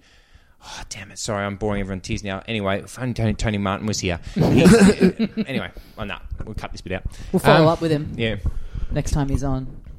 So, Taxi Driver's the film you've seen the most? I reckon there are certain films that come on TV, and when they come on TV, I'm like, I have to watch them. That does not come on TV, by the way. Anything that's inspired the shooting of a president, they generally don't give it the 6:30 on Channel 10 on Saturday nights. Post Devil Wears Prada, we're backing it up with Taxi Driver. They're like, nah, this is the week. Nah, sorry, Uncle Buck's it. I was going to say, in that regard, I reckon probably Die Hard or... Okay. Man. Die Hard. Yeah. I challenge people for Die Hard to be on and for you to not watch... Like, you have to start... You just go, oh, fuck, now I've got to watch this to the end. Right. Yeah. It's impossible. It's perfect. It's a perfect movie. Yeah. Well, we've got a lot of good suggestions there for you to load up on your laptop on that flight. Yeah. You could do a marathon of every film that's been mentioned on this pod. You know what I'll be doing? I'll be watching all them on the bus, Lloyd style, over and over from Phuket International Airport to wherever I fucking stay, because I'll be zonked out on the plane. Sky bus to Melbourne Airport, jacking into that TV screen. Yes, just asking for the aux. Yeah, on the way to Phuket. Can I just have Taxi Driver on? Hang on, apparently my ticket's not valid now to get on this plane. Apparently, the federal police have said. Got to try and find a bootleg copy of Big Mama's House 1 through 3 at a market while you're in Phuket. Oh yeah. Fuck, I wish that is the thing I do miss about Thailand. The old DVD shop. DVDs, they're done. Yeah. That's over, isn't it? Discs in landfill. Anyway. Yeah. All right, we'd better wrap it up for another week on the Little Dum Dum Club. Ed Kavalee, Lloyd Langford, thank you very much for joining us. Good shit. Thank you. Ed, you've got radio. Yeah, every morning. If you're in Sydney every morning, me, Husey, Ed, and I'm Ed. Husey, Ed, and Aaron, and then. Yeah, just if you got Stan Sport, me and Max Rushton, who is from the UK but actually likes soccer, he and I do a show every Friday called Two Up Top. So, but apart from that, what else? What about all your podcasts? You got any other podcasts? Yeah. No, I got a rugby league one about rugby league in the 1990s with my man Brendan Anakin called Rad Footy. So we just finished our first set of 6 because in rugby league you go in sets of 6, and we just started recording the second lot. There we go. Yep. Nice. And Lloyd, you've got a bunch of shows coming up around the country. Yes, I'm doing some work in progress shows. Don't promote them. Promote the real thing. So don't lower your expectations. I'm doing some gigs in Brisbane and Adelaide and You're actually there Brunswick Heads. You're there the day before we're in Brisbane. So all the Brisbaneites that are listening to this, if you're bored the night before, go and see Lloyd and go and see him fuck around and work out stuff that's not that good for quite a high price. I'll be there because I'm headlining the club after you do your show. So is that the Brisbane? I'll give you some notes. Oh, okay, yeah. Well, I think I'm doing a gig there before my show one night. Cool. So I'll see you there for sure. Yeah, great. Check all that out. And your Melbourne Comedy Festival. Melbourne Comedy Festival. I'm doing a show called what's it called? DILF. Yeah, that's sweet, bro. Nice. That's hot, man. I'm into that. Okay, good. All right, guys. Thanks very much for listening, and we'll see you next time. See you, mates. And they've done it again. Oh, Bernie, you kicked a big one right up my butthole. Wonder if Lloyd knows who Bernie is. Probably not. He doesn't need to. We didn't talk about it with him. He can. Yeah, he didn't play professional soccer, so maybe he does. Yeah, exactly. Yeah. Like you said at the top, we've got shows coming up, of course. If you're listening to this hot off the press, Brisbane, we're there next week, 29th of January, and then we're in Adelaide on the 26th. We're there this weekend, if you listen to it hot off the presses. If you got your rescheduled tickets, yeah. Get in. Yeah, you're, and of course there's a live Talking Dum Dum. Check the socials. There might be a couple of spare tickets floating around or something. Check that. So then we're in Adelaide, 26th of February. Get your tickets, Adelaide. For fuck's sake, let's not talk about it anymore. Then Perth, 5th of March. Still a couple of tickets left there. And then we are, of course, the 500th, the recently rescheduled 500th and now added 600th episode at the Athenaeum on the 2nd of April. And then, well, I guess a lot of people, this has been swept under the carpet a little bit, but, our annual April gigs that we do in Melbourne, the other ones we do on Saturday afternoons in the month of April, tickets available for them as well. Always massive, great guests because, I don't know, I think they're all visiting, a lot of comedians are in town in that month visiting family or something like that. Maybe it's an Easter thing, I'm not sure. I'm on those shows because I'm doing a show in the comedy festival that's on at the same time. Right. Yeah. In which? In Melbourne. Right. So my show is on sale now from March 30th until April 10th in Melbourne. Right, so that's why I've booked you for our podcast. Yeah, that's why I'm available. Because you're in town. Because I'm going to be here doing for that. Yeah. Right. Actually, that's why I booked myself, because I'm in town watching your show every night. Yeah. As a real Daslow head. Yeah. Yeah, so I thought I might as well do some other gigs while I'm here. You're updating the stats on TommyDaslow.com of the decibel level and the laughs after every gag. No, night. On the set list, on setlist.com. Yeah. Right. Setlist.fm. Yeah. Fuck, I might upload myself on there. See if I can start a profile. I wonder if they vet it. I wonder what's the most obscure band that's on there. Find out. That'd be good if you're just putting that up for your 5-minute gigs that you're doing around the place at the moment. Just trying new brackets bombed. Yeah. Great. Just seeing all the bits that only show up once on the set list and then never again, or that would be good if something you're that it's like a band plays a new song, but they've just gone, here's a new one, and they haven't said the title of it. So often they'll be on set list. It's like, we kind of don't know what this is, a new song. It's like, he just kind of riffed this, and it seemed like something that he's going to turn into a bit, but it's hard to know what he'll end up putting it on the set list as. Will it be Cheese or will it be Girlfriend? Who knows? Yeah. Brackets. Yeah, or maybe brackets bad comedy. Yeah. See if that turns up again. Yeah. Well, let's upload it to that. Let's find out if that works. So they're all great live shows coming up. So please, if you can get into them. Yeah, I guess. And like I was saying, my solo show is also happening in Adelaide, straight after the podcast, 4:45 in the same venue at the Rhino Room, and then Perth it's the night before at the Brisbane Hotel, March the 4th, 6:30 p.m. Those are all on littledumdumclub.com. But yeah, great to be back out there in the world, performing and appreciating the art of stand-up comedy. What an art it is. Cannot wait to just get on a plane and fuck off and do something. So genuinely very excited. Hopefully all of those shows and hangouts before or after or however the fuck they work have all got a bit of a party vibe as usual, because God knows it would be good to get excited about something and be happy and have a few beers with people and all that sort of stuff. Would love for that all to happen. So make sure if you are turning up, make sure you get into it and don't make us bomb. Yeah. We need this. We've literally had, when you think about it, Tommy, is this the last two proper live podcasts we've had? This is our run at the moment. Heathcote, which apparently people hated. Yep. Sydney, which people hated / we hated. Yeah, I think we're the premier. I think you might be right. I think we used to be the premier live podcast proponents. We were the kings. And all of a sudden, our track record is we've gone through a season unbeaten, and all of a sudden, we've got a couple of X's next to our name. Things change, though. We need a couple of wins here.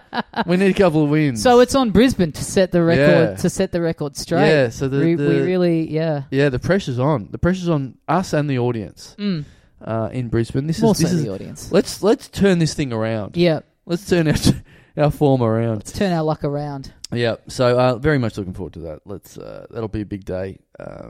Lots of stuff on. That's a long day. Yeah, because we're doing stand-up as well, aren't we? Yeah, a bit of stand-up. All these things that we fucking booked in months ago. Where it's like, what are we actually doing on this show again? Is this just a pod, or is this one of these fucking 8-hour odysseys where we're just living at the venue for what feels like months? Yes, that's. I had to think of that the other day because we were doing stand-up. I'm like, fuck, I better go and do a couple of spots and not just get up there and go, oh. So I just did in front of a different audience. So that'll be great. Don't forget to put on setlist.fm. Yes. Under the Carl Chandler header for the Brisbane show. Please. What else, Tommy? What else we got going on? We'll be bringing merch. Oh, look, a bunch of people have hit me up about... We talked a fair bit about Funny Buggers last week, and I should just put it on sale online somewhere, so I need to do that. But I'll bring a bunch of them along to the show. If you want a 10-year-old book, but except for look, it's still there's heaps of stuff in there that's still timely. Mm-hmm. It's not all, written about, what would you be... MySpace. Yeah. Actually, not quite. 10 years ago. What are you joking about 10 years ago? Early iPhones. These weren't... Dubstep. Yeah. Yeah, I don't know. Yeah, iPods. Mm-hmm. Yeah, it's not all that. It's there's timeless stuff in there, and I can sign or get whoever to sign it. I'll bring a bunch of them along. I'll put them online as well at some stage. But we'll be bringing along plenty of merch. Just got a reprint of the burger. Yep. The long, a lot of sizes have been out of date. So if you've gone there looking for a medium or a large or a XL, they've probably been out of stock for a while. So they're all back, baby. So order online or get one at the gigs. Yep. littledumdumclub.com. That's where you can find all that stuff. It's where you can find the tickets. It's where you can also find a link to the Patreon where you can support the podcast, and we very much appreciate everyone who does that. You can also get yourself 2 bonus episodes every week, little 15-minute bite-sized episodes of the show on Mondays and Fridays. Always a lot of fun on there. Great guests coming in as well.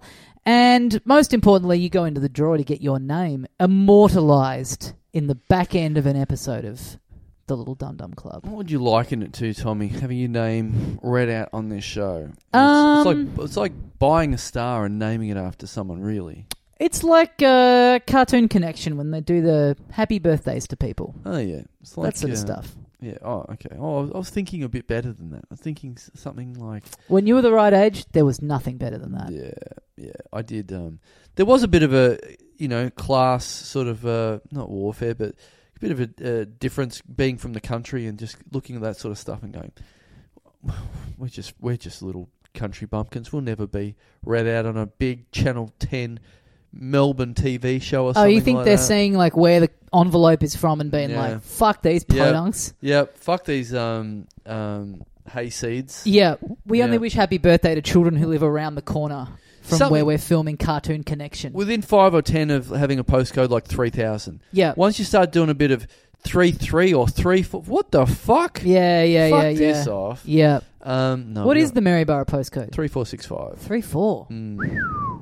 And our old phone number used to be 54614565. Okay. The area code 54, of course, 054. Yep.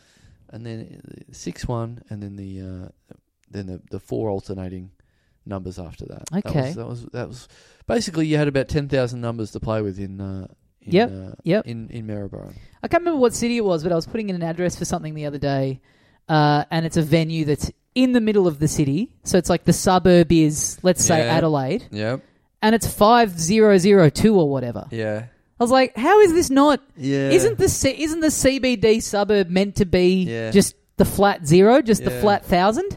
It's like, well, what's the 1,000 here then? Yeah. How's the actual city centre copping the 2? I think Melbourne's had a little bit of something, an irregular thing like that as well, in that sometimes I'll see a postcode for something where you go, oh, what the... It's like 3917. You go, oh, this must be fucking Mildura. And then it's like, oh, no, it's like East Richmond or something. Oh, yeah, okay. How's fucking... Did you run out of close numbers and you had to, like, kick off back towards the end of the 3,000s? Well, I'm sure there is. Of course, there is a rational explanation for this, but to a layman, looking at how the tram numbers are done makes absolutely no sense at all. It's like, what is the... Yeah. Like, we had...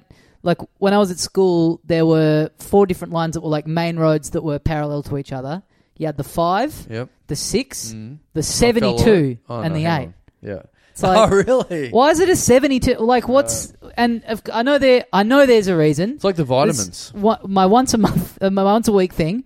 Don't message. I don't care what the actual reason was. Right. I'm saying as a child, I have heard it in the past and just forgotten it. But it's like when you're a kid, you'd stand there and go, what the fuck's going on here? Yeah. Just call them 1, 2, 3. Yeah. Don't be fucking around with like 87 in the mix. Yeah.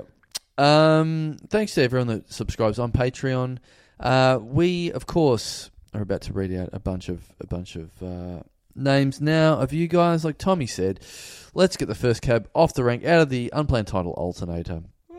Good luck, everyone. Hope we get some good names this week. Yeah, me too.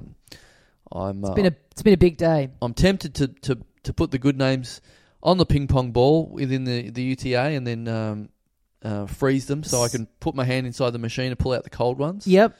But, of course, we've got the regulators here watching us in the corner, so I can't be pulling those Swifties. I hope we get some good ones because we've just done a fair bit of content already. So it's like it's a hot day, and it's a long day. We've got a little bit to go. We've got a fair bit to go. Yeah. This is a big podding day. This is the day. This is the sort of day where you guys are sending in your money. We appreciate it very much. Today's the day we earn it. Yeah.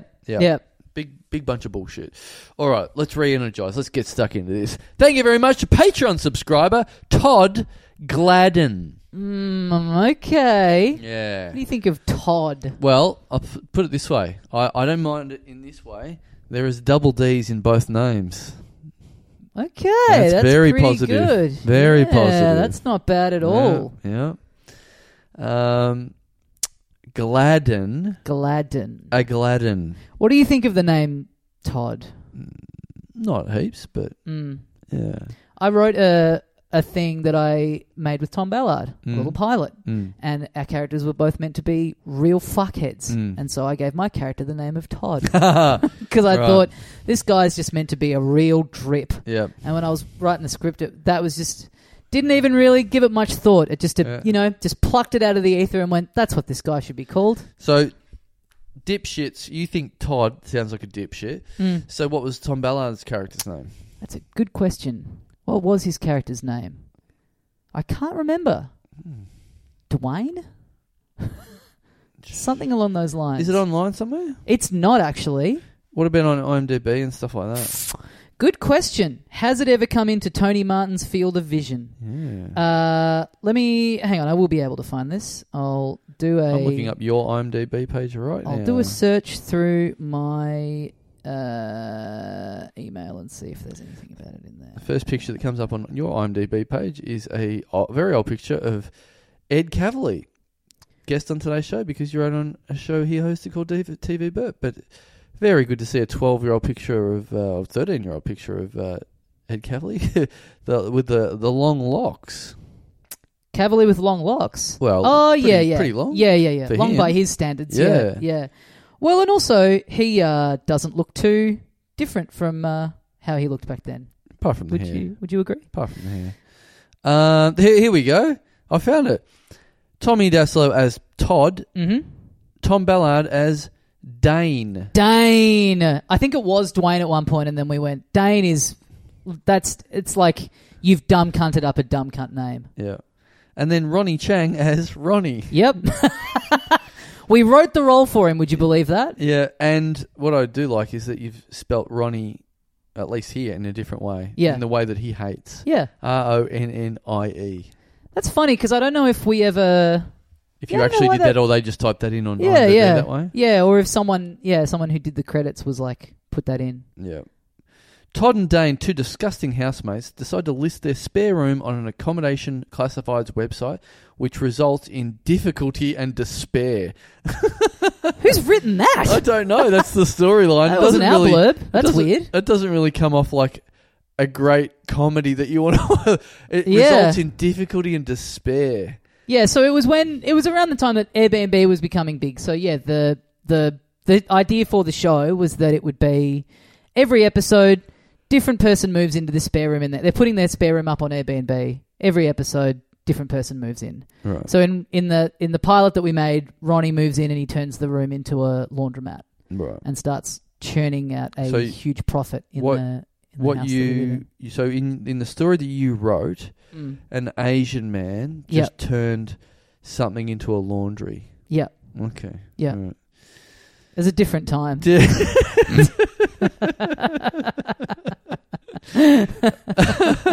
Fuck! There's a trivia question below at the end. And I'm trying to find the answer, and it doesn't give it. Do you know? You should be a big fan of this show. You should know what happens here.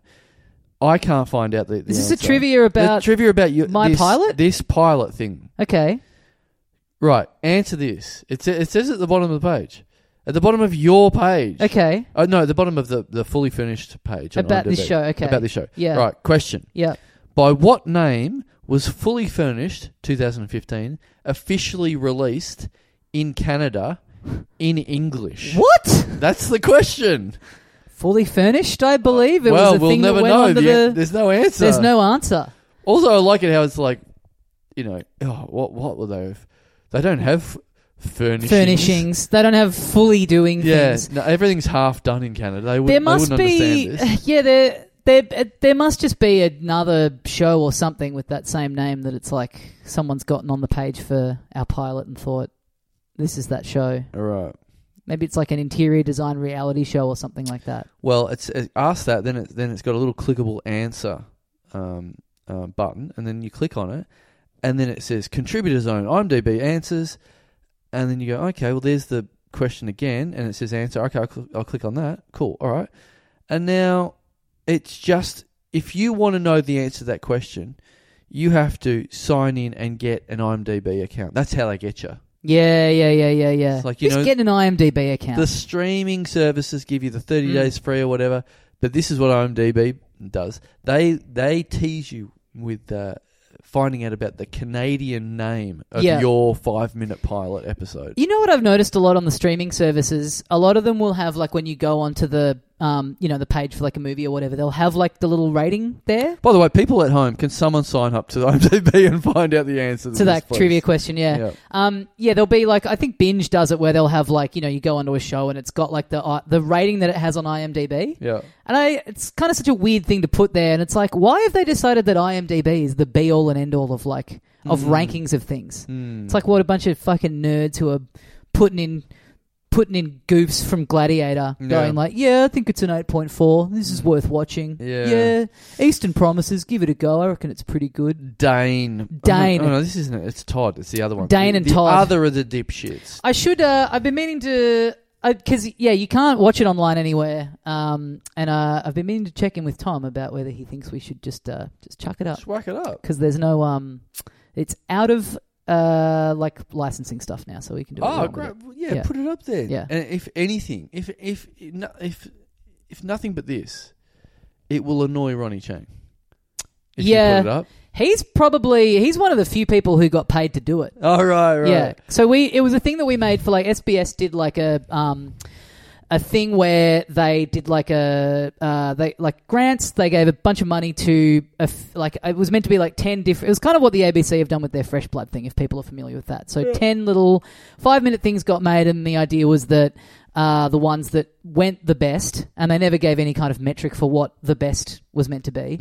But their thing was, the ones that do the best out of this little pilot thing will then make into series. And then they ended up making none of them into series. Right. And I think, in fact, ours got put up, the next month's one got put up, and then I think all the rest of them just never went up. Wow. Ours was not only was ours, because we were both pushing it online a fair bit, so not only would ours have been getting a lot of views, it was like, none of them, the rest of them even went up.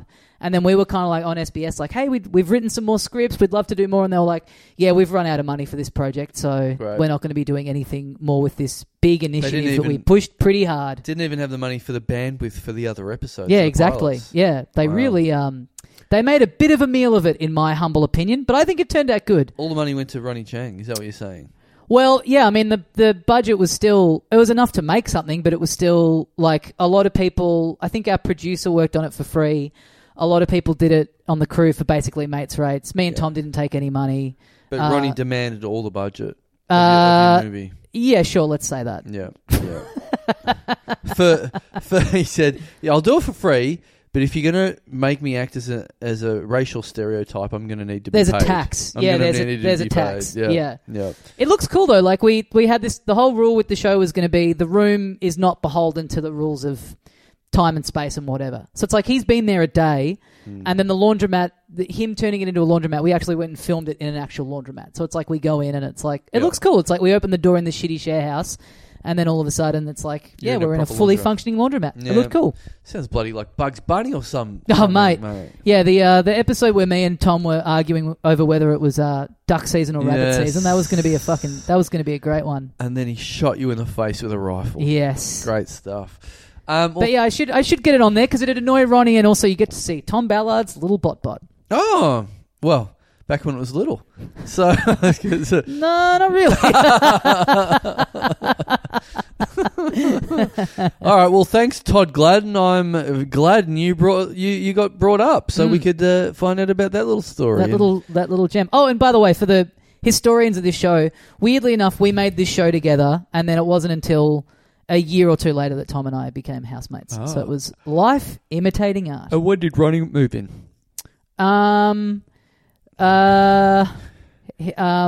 Yes. I don't know. Okay, good answer. Good answer. I don't know. Yesterday. Yeah. Great. Boy, I'm really showing the fatigue of a good few hours of podcasting at this point. I'm happy to be asking the questions rather than giving the answers at this point. So yeah. Thanks, Todd Gladden. Like the quiz master on a game show being like, God, I'm having a good time up here. You guys look like you're stressing, trying to work out what the fucking answer is. I mean, I've got it easy. Yeah. Or the opposite. Someone who's so tired he's even struggling with the question. It's like, I don't know. It's like, how do you not know? It's right there. I guess so. Thanks, Todd Gladden. Thank you very much to Patreon subscriber Michael Sussman. Yeah, I see this guy pop up a lot on the socials. A Sussman. Wow. He should do stand up. Well, yeah. Well, that's the name I should go under when I'm repeatedly going to Thailand. That's what it seems like. That's the if you saw my passport and then you went, what's the name of this guy without seeing the front page? Sussman. Is it Michael Sussman? Yeah. Well, back in the day. Yeah.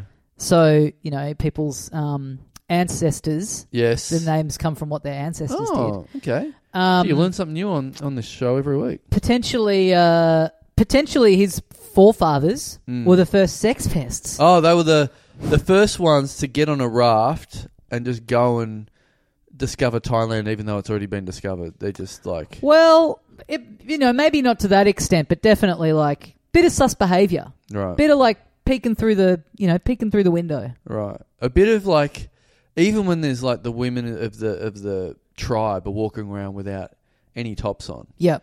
They're still going, what else you got? What else can we see? Yeah. They're just... It's like, you can see everything. What are you peeking through? They got nothing on. They're finding a way. They're just, instead of just looking at the naked woman in front of you like everyone else is doing, they're hiding behind bushes and like going, you can see her boobs from here. It's like, you can see them from anywhere. We haven't invented clothes. It's like anything that you can't see is the thing that becomes titillating. Right. So if you're like in a nudist colony, is the most like titillating part of the body the bottoms of the feet? Right. Because it's like you're walking around, everything's out into... I know there's certain parts of the world where it's like, there's like, the knees are all of a sudden a thing because like that's the part that's covered up by like, what they're wearing or whatever. But they've got like, they go topless. But if you're fully everything's out, it's like, well, what's the one part of the body you're not seeing? Yeah. Well, their feet are planted on the ground. Yeah. Therefore, maybe that's where foot fetishes like originally come from. Oh, yeah. Well, that's you, Michael Sussman. That's where you come from. You're a sus man. Yeah. I mean, for people not in Australia, of course, sus is short for suspect. Oh, yes. That's an Australian slang. You're a bit suspect. As in, we suspect that you may be up to no good. Yeah. You may be a ne'er-do-well. You're being sus. Yeah, by jerking your dick in a cupboard. Yes, that's sus behaviour. That's suspect. That's really sus. By you pulling your dick out in public and jerking it in front of people, I'm beginning to suspect that that's not good. Yeah. That's where you're my prime suspect. Yeah. For the person who's currently being a cunt. Beating off in front of me. Michael Sussman. Yeah. He's heard it all though. This is one of those ones where it's like there's nothing we can add. No, but it's not like his name's Gary Dick, where you have heard it all.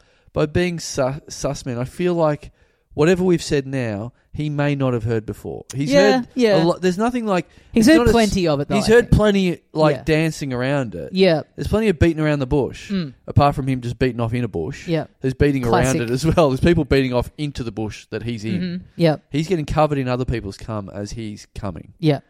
Whatever. Probably likes that, though. It's a cum to Durkin. The sus man. Yeah. Well, he's very... Yeah, that is a bit sus. Well, we're talking about the ejaculating bush, one of the original Funny Fellas characters that we ever created. But yeah, well, that'd have to be a sketch down the track at some stage where the ejaculating bush is ejaculated onto. Yeah, that's definitely a good payoff. That's like a second season where like we really need to mix it up. That's end of season. That's like how much more can he ejaculate out of a bush, and then it's like of course you ejaculate into the bush. Mike Sussman. I wonder at what age people discover that and go, when it clicks in someone's head and goes, oh right. Like, does someone get to him first, or does he figure it out first and start, building the bomb shelter, the psychological bomb That's shelter? it. You really would hope that... Well, we've talked about this before. You'd hope that the parent at a certain age goes, look, they'd get in early. They'd be like, look, I'm sorry to have to be the one to tell you this. Life's about to get very hard. Yeah. Probably not this year. Probably next year at school. Maybe it's a summer holidays discussion. Yeah. It's like, heading into grade 3, just get ready. Yeah. This year's going to be really tough. But, yeah, unfortunately, your great-great-great-great-great-great-great-great-grandfather hid behind a tree and jerked off over a pterodactyl. Yeah. And that's what we've been living with for son, generations. This is the year that my classmates picked up on the absurdity of our family name. Yeah. I'm sorry, but this year is going to be really, really hard for you. Yeah. But I've got one thing that's going to make it better. Here's a gun. All right. I've bought you a gun. And bring this to school every day. Oh, I thought it was going to be a group suicide. Right. Okay. Oh, yeah, okay. Yeah. We'll go. It's like, no, he gives the son the choice. This lineage ends now. Yeah. This can't go on. What do you want? You want to take this with you? Or do you want us to all just end it now? Do you want to work from home today? Yeah, exactly. Yeah. Well, thanks, Michael. Thanks, Michael Suss, man. I don't think you're that sus at all. I think you're okay. As soon as you stop the Patreon subscription, you're a dirty little cunt. Yeah. Thank you very much to Patreon subscriber Lang Sharp. Okay. Lloyd Lang Sharp. That's potentially interesting, great. Yeah. Opens with a yawn. Yep. Lang Sharp. Well, that's the brain looking for oxygen. It's trying to fire up into doing some stuff with Lang Sharp. Well, the most famous person called Lang in Australia, first name. I don't think I've ever... Well, most famous meaning I've heard of 2 people ever with the first name of Lang. And this is one of them. Okay. I've only ever heard of one other person. person. Who's the other one? Lang Hancock. I don't know who that is. You don't know who that is? Lang Hancock was a mining magnate. Okay. And he was very well known for being a very old fella from... was he from Perth? Yeah, he was from well known for being old. Yeah. He was famous for it. What a great boast. Yeah. All of his life. Yeah. He was the youngest old fella ever. That's how he first got famous. But he I think he had like a wife for a long time, then got old, and then, speaking of Thailand, and that sort of behaviour, but then he well, not Thailand. He got a live-in maid, I believe, and she was from the Philippines. Okay. And maybe his wife died, or they got divorced or something. But then the live-in maid got the job as the wife straight in. He what would you call it? He Schwarzeneggered it. He okay. All of a sudden started rooting the maid comes in maid. And he shacks up with the maid. Yep. Right. But then the maid absolutely kicks off. Right. As the and this is what he's famous for? Yes. Okay. Because he's like a super old fuck, and he's like, some guy that's like rich off iron ore who gives a fuck. Yeah. You know about Gina Reinhardt because of stuff she's done, right. Not because if she'd never said a word, no one would give a fuck about her. Yeah, there's like hundreds of just like wealthy people. Yes, that you'd never heard. If they're not before. on TV, if they're not saying anything, you wouldn't know. Yeah. So this guy's definitely well known for his last marriage because he was super old. You would say that she was a bit of a gold digger for sure. She's come from being a maid. I wonder how old she was at the time. Sounds like a bit of an Elston situation. Oh. More than that. But in the sense that, same thing, wealthy dude, how would we ever know about him if it weren't for him, shacking up with a younger woman? Yeah, no, totally. Like, in the tabloids for that kind of stuff. Yeah. Well, let me, I'm looking it up now. I wonder what her birth date was. Oh, no. Right, so she was 40 years younger than him. So he was a super old bloke. She got in, she went from the maids to being the wife and then really, really, really living it up. Like being one of those people that are known for just like, I'll buy fucking 70 pairs of shoes today, this morning, and then I'll go properly shopping in the afternoon. Okay, right. So that's the Langs, as far as I know. So I don't know whether this guy's the same deal, whether he's got a live-in maid. It runs in the name. Yeah. Maybe it's hereditary in the surname. He's getting a Filipino bride over here that's with a feather duster and going, enough about those shells. How about you stick that thing up my ass? Yeah, right. That's a big leap. Yeah. We're not just kissing or anything first. We're going straight to you digitally. I got quite a dusty arsehole. I got distracted because I got a message from Ed asking if I can listen back to the episode because he's conscious of anything in there sounding like we're making too much fun of Husey. Ah, yes. It's like, mate, you need to listen to some of our other reps. No, I think we're all good at it. Yeah, we're fine. We're just talking about. We're just talking about a guy who we talk about nearly every week, whether he's on the show or not. Yes, yeah. They're making fun of me on the little Dum Dum Club. He loves it. Sleep well, Ed. It's fine. I hope you're listening back. Ed, I'll have a listen back. No worries. I'll sit here and listen through to my own podcast. Yeah, I mean, you guys out there get it. I don't want to hurt the millionaire's feelings. Yeah. Well, Lang. Yeah. I hope we don't insult them. Anyway, Lang, did you get a feather duster up your ass? Yeah. From a Filipino lady? Mm-hmm. I bet you did. Yeah, well, I don't know. Yeah, Lang might be... we might be the Rose Porteous. That was his wife. We might be the Rose Porteous in this situation. As in, this guy is, an elderly man or something. Or even if he's not. He's wasting his money. You just assume this guy's old? Yeah. Okay. It's because that's all Langs. That's from there was only one other Lang. So I'm assuming this guy's basically the same. Okay. Yeah. So I'm assuming if he doesn't have the Filipino wife, what he's got is us. Yeah. We're the ones that, should be in the paper from we're siphoning the money out of his bank account. Right. Good. We're the gold diggers. Yeah. Yeah. We're Lang Sharp's We're trying to fuck diggers. him just so he'll subscribe to our Patreon. Yeah. And we're the ones, she was spending all the money on shoes and stuff like that. That's what we're doing. Yep. I bought a couple of pairs the other day. Oh yeah. That was I'll dedicate those pairs to him. I bought 3 pairs in 1 day the other day. Wow. And that's look, that sounds ostentatious, but I probably hadn't bought a pair in 3 years before that. So that's still a lot. So what do you get? What do you get in a running pair, or just these all just casual? These are just different casual pairs. You know what I did?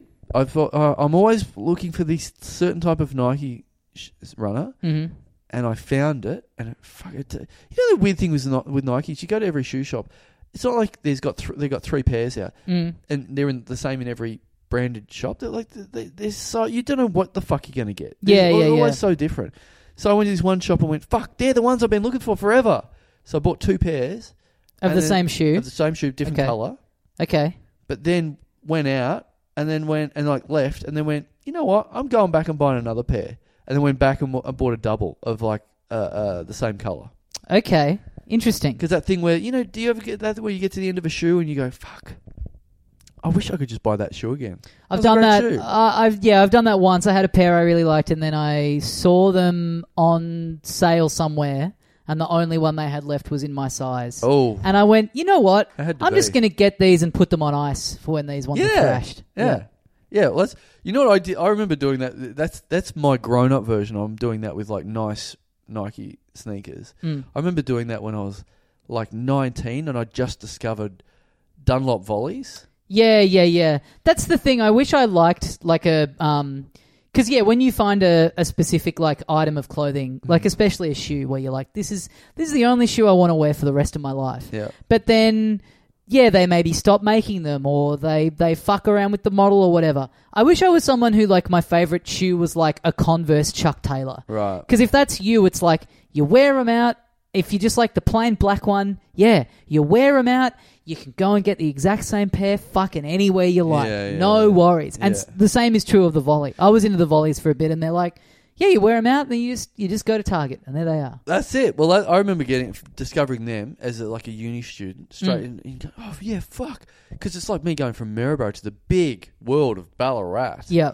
and going, wow, there's not just 3 shoes in a shoe shop anymore. There's like 5 or 6. Yeah. I could wear whatever I want. Yeah. So I discovered the Dunlop Volley. I'm like, fuck yeah, this is cool. Art student uniform, basically. Yep. I remember buying a pair and then being like, fuck yeah, and then going back and buying like 2 other pairs, like as if they're going to run out. Dunlop Volleys. Yeah. And then, of course, by the time I like wear out that one pair, I've gone, these are possibly some of the shittest shoes you could possibly wear. Anyone over the age of like 22 wearing a Volley needs to get a fucking grip. Yes. They are a terrible shoe. They're a terrible shoe. You go through I think aesthetically they look cool. You go through your phase of your life where it's all about the Volleys. Yep. They're, what are they, like $20 or something like that? They're so cheap. Yep. I wore a pair around Europe when I was 21. Oh, God. I went overseas. Doing a lot of walking. Yeah. I went to Edinburgh, London, Paris. Oh, fuck.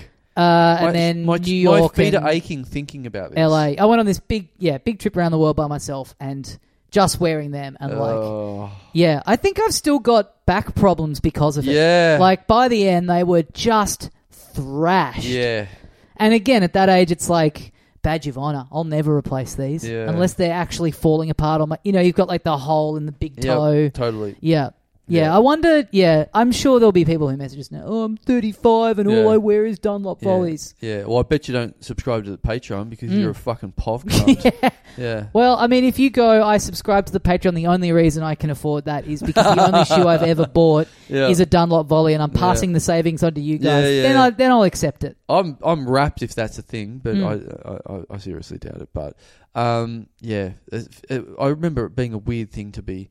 That, like, I'm a uni student, and so I've got no money. Yeah. And I'm still like, I'm throwing these brand new shoes in the bin. I don't want any part of these fucking things. Yeah. So fuck them. But not fuck you, Lang Sharp. Thanks, Lang. We're your rose. You're going to have your previous sons and daughters trying to sue us for the money we're getting off your Patreon. Thank you very much to Patreon subscriber, Jack Cave. Okay. Not too bad. JACKCAVE. Okay. Jack Cave. Related to Nick? I hope it's not his son. Yeah. I don't know. It's probably not. No, probably not. Probably not. How long's he been, how long's he been subscribing? Still currently subscribing, so yeah. Okay. Yeah. Bank account never closed. Jack, unless it's an inheritance. What do you think of Nick Cave?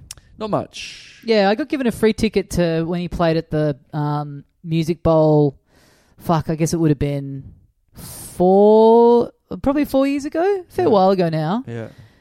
And there was one song I liked, but the rest of it, not really for me. I could appreciate he's a good performer and whatever else, and not to shit on a guy that I'm sure a lot of people listening love, but I kind of went, you know what, maybe this is someone I know just had a free ticket and invited me along. I was like, I went in with an open mind. I'm like, you know what, never really gelled with it. I'm happy to be won over by the whole vibe of live performance. Yeah. And it fucking just dragged. I was not having a good time. Absolutely not for me. I would say he's the Australian Tom Waits, as in, no thanks. Just listening to the stuff and going, I full on, I'm into different stuff. Yeah. Good for everyone to be into different stuff. But this stuff, I'm really listening to it going, how is anyone going, this is my thing. This is my number one thing. It's weird with art because there's plenty of stuff that you see where you go, hey, not for me, but I can sort of get it. It's just not. Yeah. Whereas that kind of stuff, I go, am I missing a part of my brain? I just can't. I not only not for me, I don't get it at all. Am I not, what is it, not colourblind? Am I music blind? What's happening here? Yeah. Am I just not hearing this colour? It's a bit, and it's like, I don't know, it's weird to me, like that Nick Cave show. It's just like, you go out of the house and you go into a concert and it's like, you want to have a fun time and it's like, just a bunch of adults watching a fucking old goth up there. It's just like, is this a fun time out of the house? Like, I don't get it. I would say, it seems like a bit of a wanker as well. And also, I remember a bunch of girls at school being like, oh yeah, wanting to fuck Nick Cave, and being like, fuck this guy. Okay. But I remember seeing him in an old Australian movie, around about that time. I genuinely think it was a really good movie. It's called Ghosts of the Civil Dead. I'm looking it up now. It's 1988. Absolutely worth a watch. And what it is, it's it's a scripted movie. Not an improv movie? Well, it's not a documentary. But what I was about to say, it's about the prison system in Australia, but it's not a documentary. Okay, right. So it's all set inside, and it's very gritty, very real, very lo-fi, and slow pacing, and it's pretty grim. It's a bit scary. Yep. And you're going, fuck, this is deep. This is fucking heavy, this movie. Fuck, it's like really realistic. Anyway, at the end, in the last 10 minutes or so, in prances Nick Cave, playing a serial killer, and everything else has been super realistic and grim and really, grounded. And he comes in pretending to be what he thinks is a serial killer. Right. Yeah. I'm crazy. He's doing the Joker. Yeah, totally. Right. Absolutely. And it's fucking shit. Okay, that sounds cool. It's so bad. I like it. He completely ruins the movie. Yeah. Worth a watch just to see if you could, to see if there's ever been anything else where you've been watching a movie and going, this is great, and then a tonal shift right at the end. Someone absolutely gets a projector and takes a shit in it. Yeah. And just fucks the rest of the movie. Yeah. Genuinely like a really good movie for 80 minutes or something like that. And then he walks in going, woo. Yep. Oh, so bad. Sounds great. Have a look. I'd love to see if it's on a screening service or something. Just that clip is on YouTube or anything. Man, not that clip, because you need the tonal of build-up. The full build-up, You need the 90-minute setup to it. It's like, wow, and then yuck. Sick. Fuck you, Nick Cave. Sorry, Jack Cave. Sorry for shitting on your dad. Yeah. But, you're at peace now. Your best friend and your dad. You're at peace. Yeah. Well, that wasn't the full movie. That was just the cliff notes to the movie. That's not. I didn't. Jesus Christ. But thank you, Jack Cave. Thanks very much. It's like, Jack. Sorry, but I keep thinking something about jacking off into a cave, into a chasm. Is there something there? The first place my brain went was the little Thai boys that were trapped in the cave. Oh! They were in there a long time. Do you think you're doing a little J.O. roster? You're being like, all right, it's my turn in the corner. Everyone turn around. No one look. Well, I think they were in darkness the whole time, so I think they were probably all jerking it at once. Right. Not knowing. Yeah, okay. But also, you're sitting there. You're basically naked. You're wet. You're cold. You're in a cave. Yeah. Whew. I got a load I got to get off right now. It's true. It's like that. It's that meme. It's like, fellas, is it gay to jack off with your soccer team in a cave? Is that a meme? Yeah, it's always like someone will post a screenshot of like some like kind of very toxic mass kind of thing of like, oh, my girlfriend wanted me to go to the car wash, and I was like, fuck, I'm not doing that sissy shit, and like someone will screenshot it and be like, fellas, is it gay to go through the car wash? That's a bad example, but it's like a thing of finding men that are carrying on about something that is just really not a big deal because they think that there's something like unmanly about it. And it's like, fellas, is it gay to do this? That would be good if, when they finally got rescued, there's just a surplus of cum. They go in there for some reason with the UV with the black light, and it's like the first person in there, they're blinded, so then they can't guide them out because their retinas have detached. Yeah, once the black light went off, just like... Not only that, they haven't turned the black light on yet. It's just so coated. It's just glowing in there. Yeah. That's how they find them. Yeah. Just a fluorescent spoof wall of a cave. Thank God they were like 13-year-old boys. Yeah. If that had been 8-year-old, we would like never have glowworms. found them. We just followed the yeah. the illuminated globs on the wall. Thanks, Jack. Thanks, Jack. Thanks, Jackie. All right, let's just do one more. We're starting to get a little bit delirious, and we've still got a bit to do. We've got some dummios to do. We've got multiple dummios. Yeah, fucking hell. We've got we've actually got some orders for Funny Buggers. I wanted to. I've got to sign, and I thought I'll get you to sign it. Mm-hmm. So we've still got admin to do, Tommy. Fuck this. Yeah, I know. I got to get fucking home. All right, so we'll just do one more. Thank you very much to Patreon subscriber. Oh, okay. Thank you very much to Patreon subscriber, Thailand Spoof Comedy. Yep, okay. Yep. Thanks, everyone.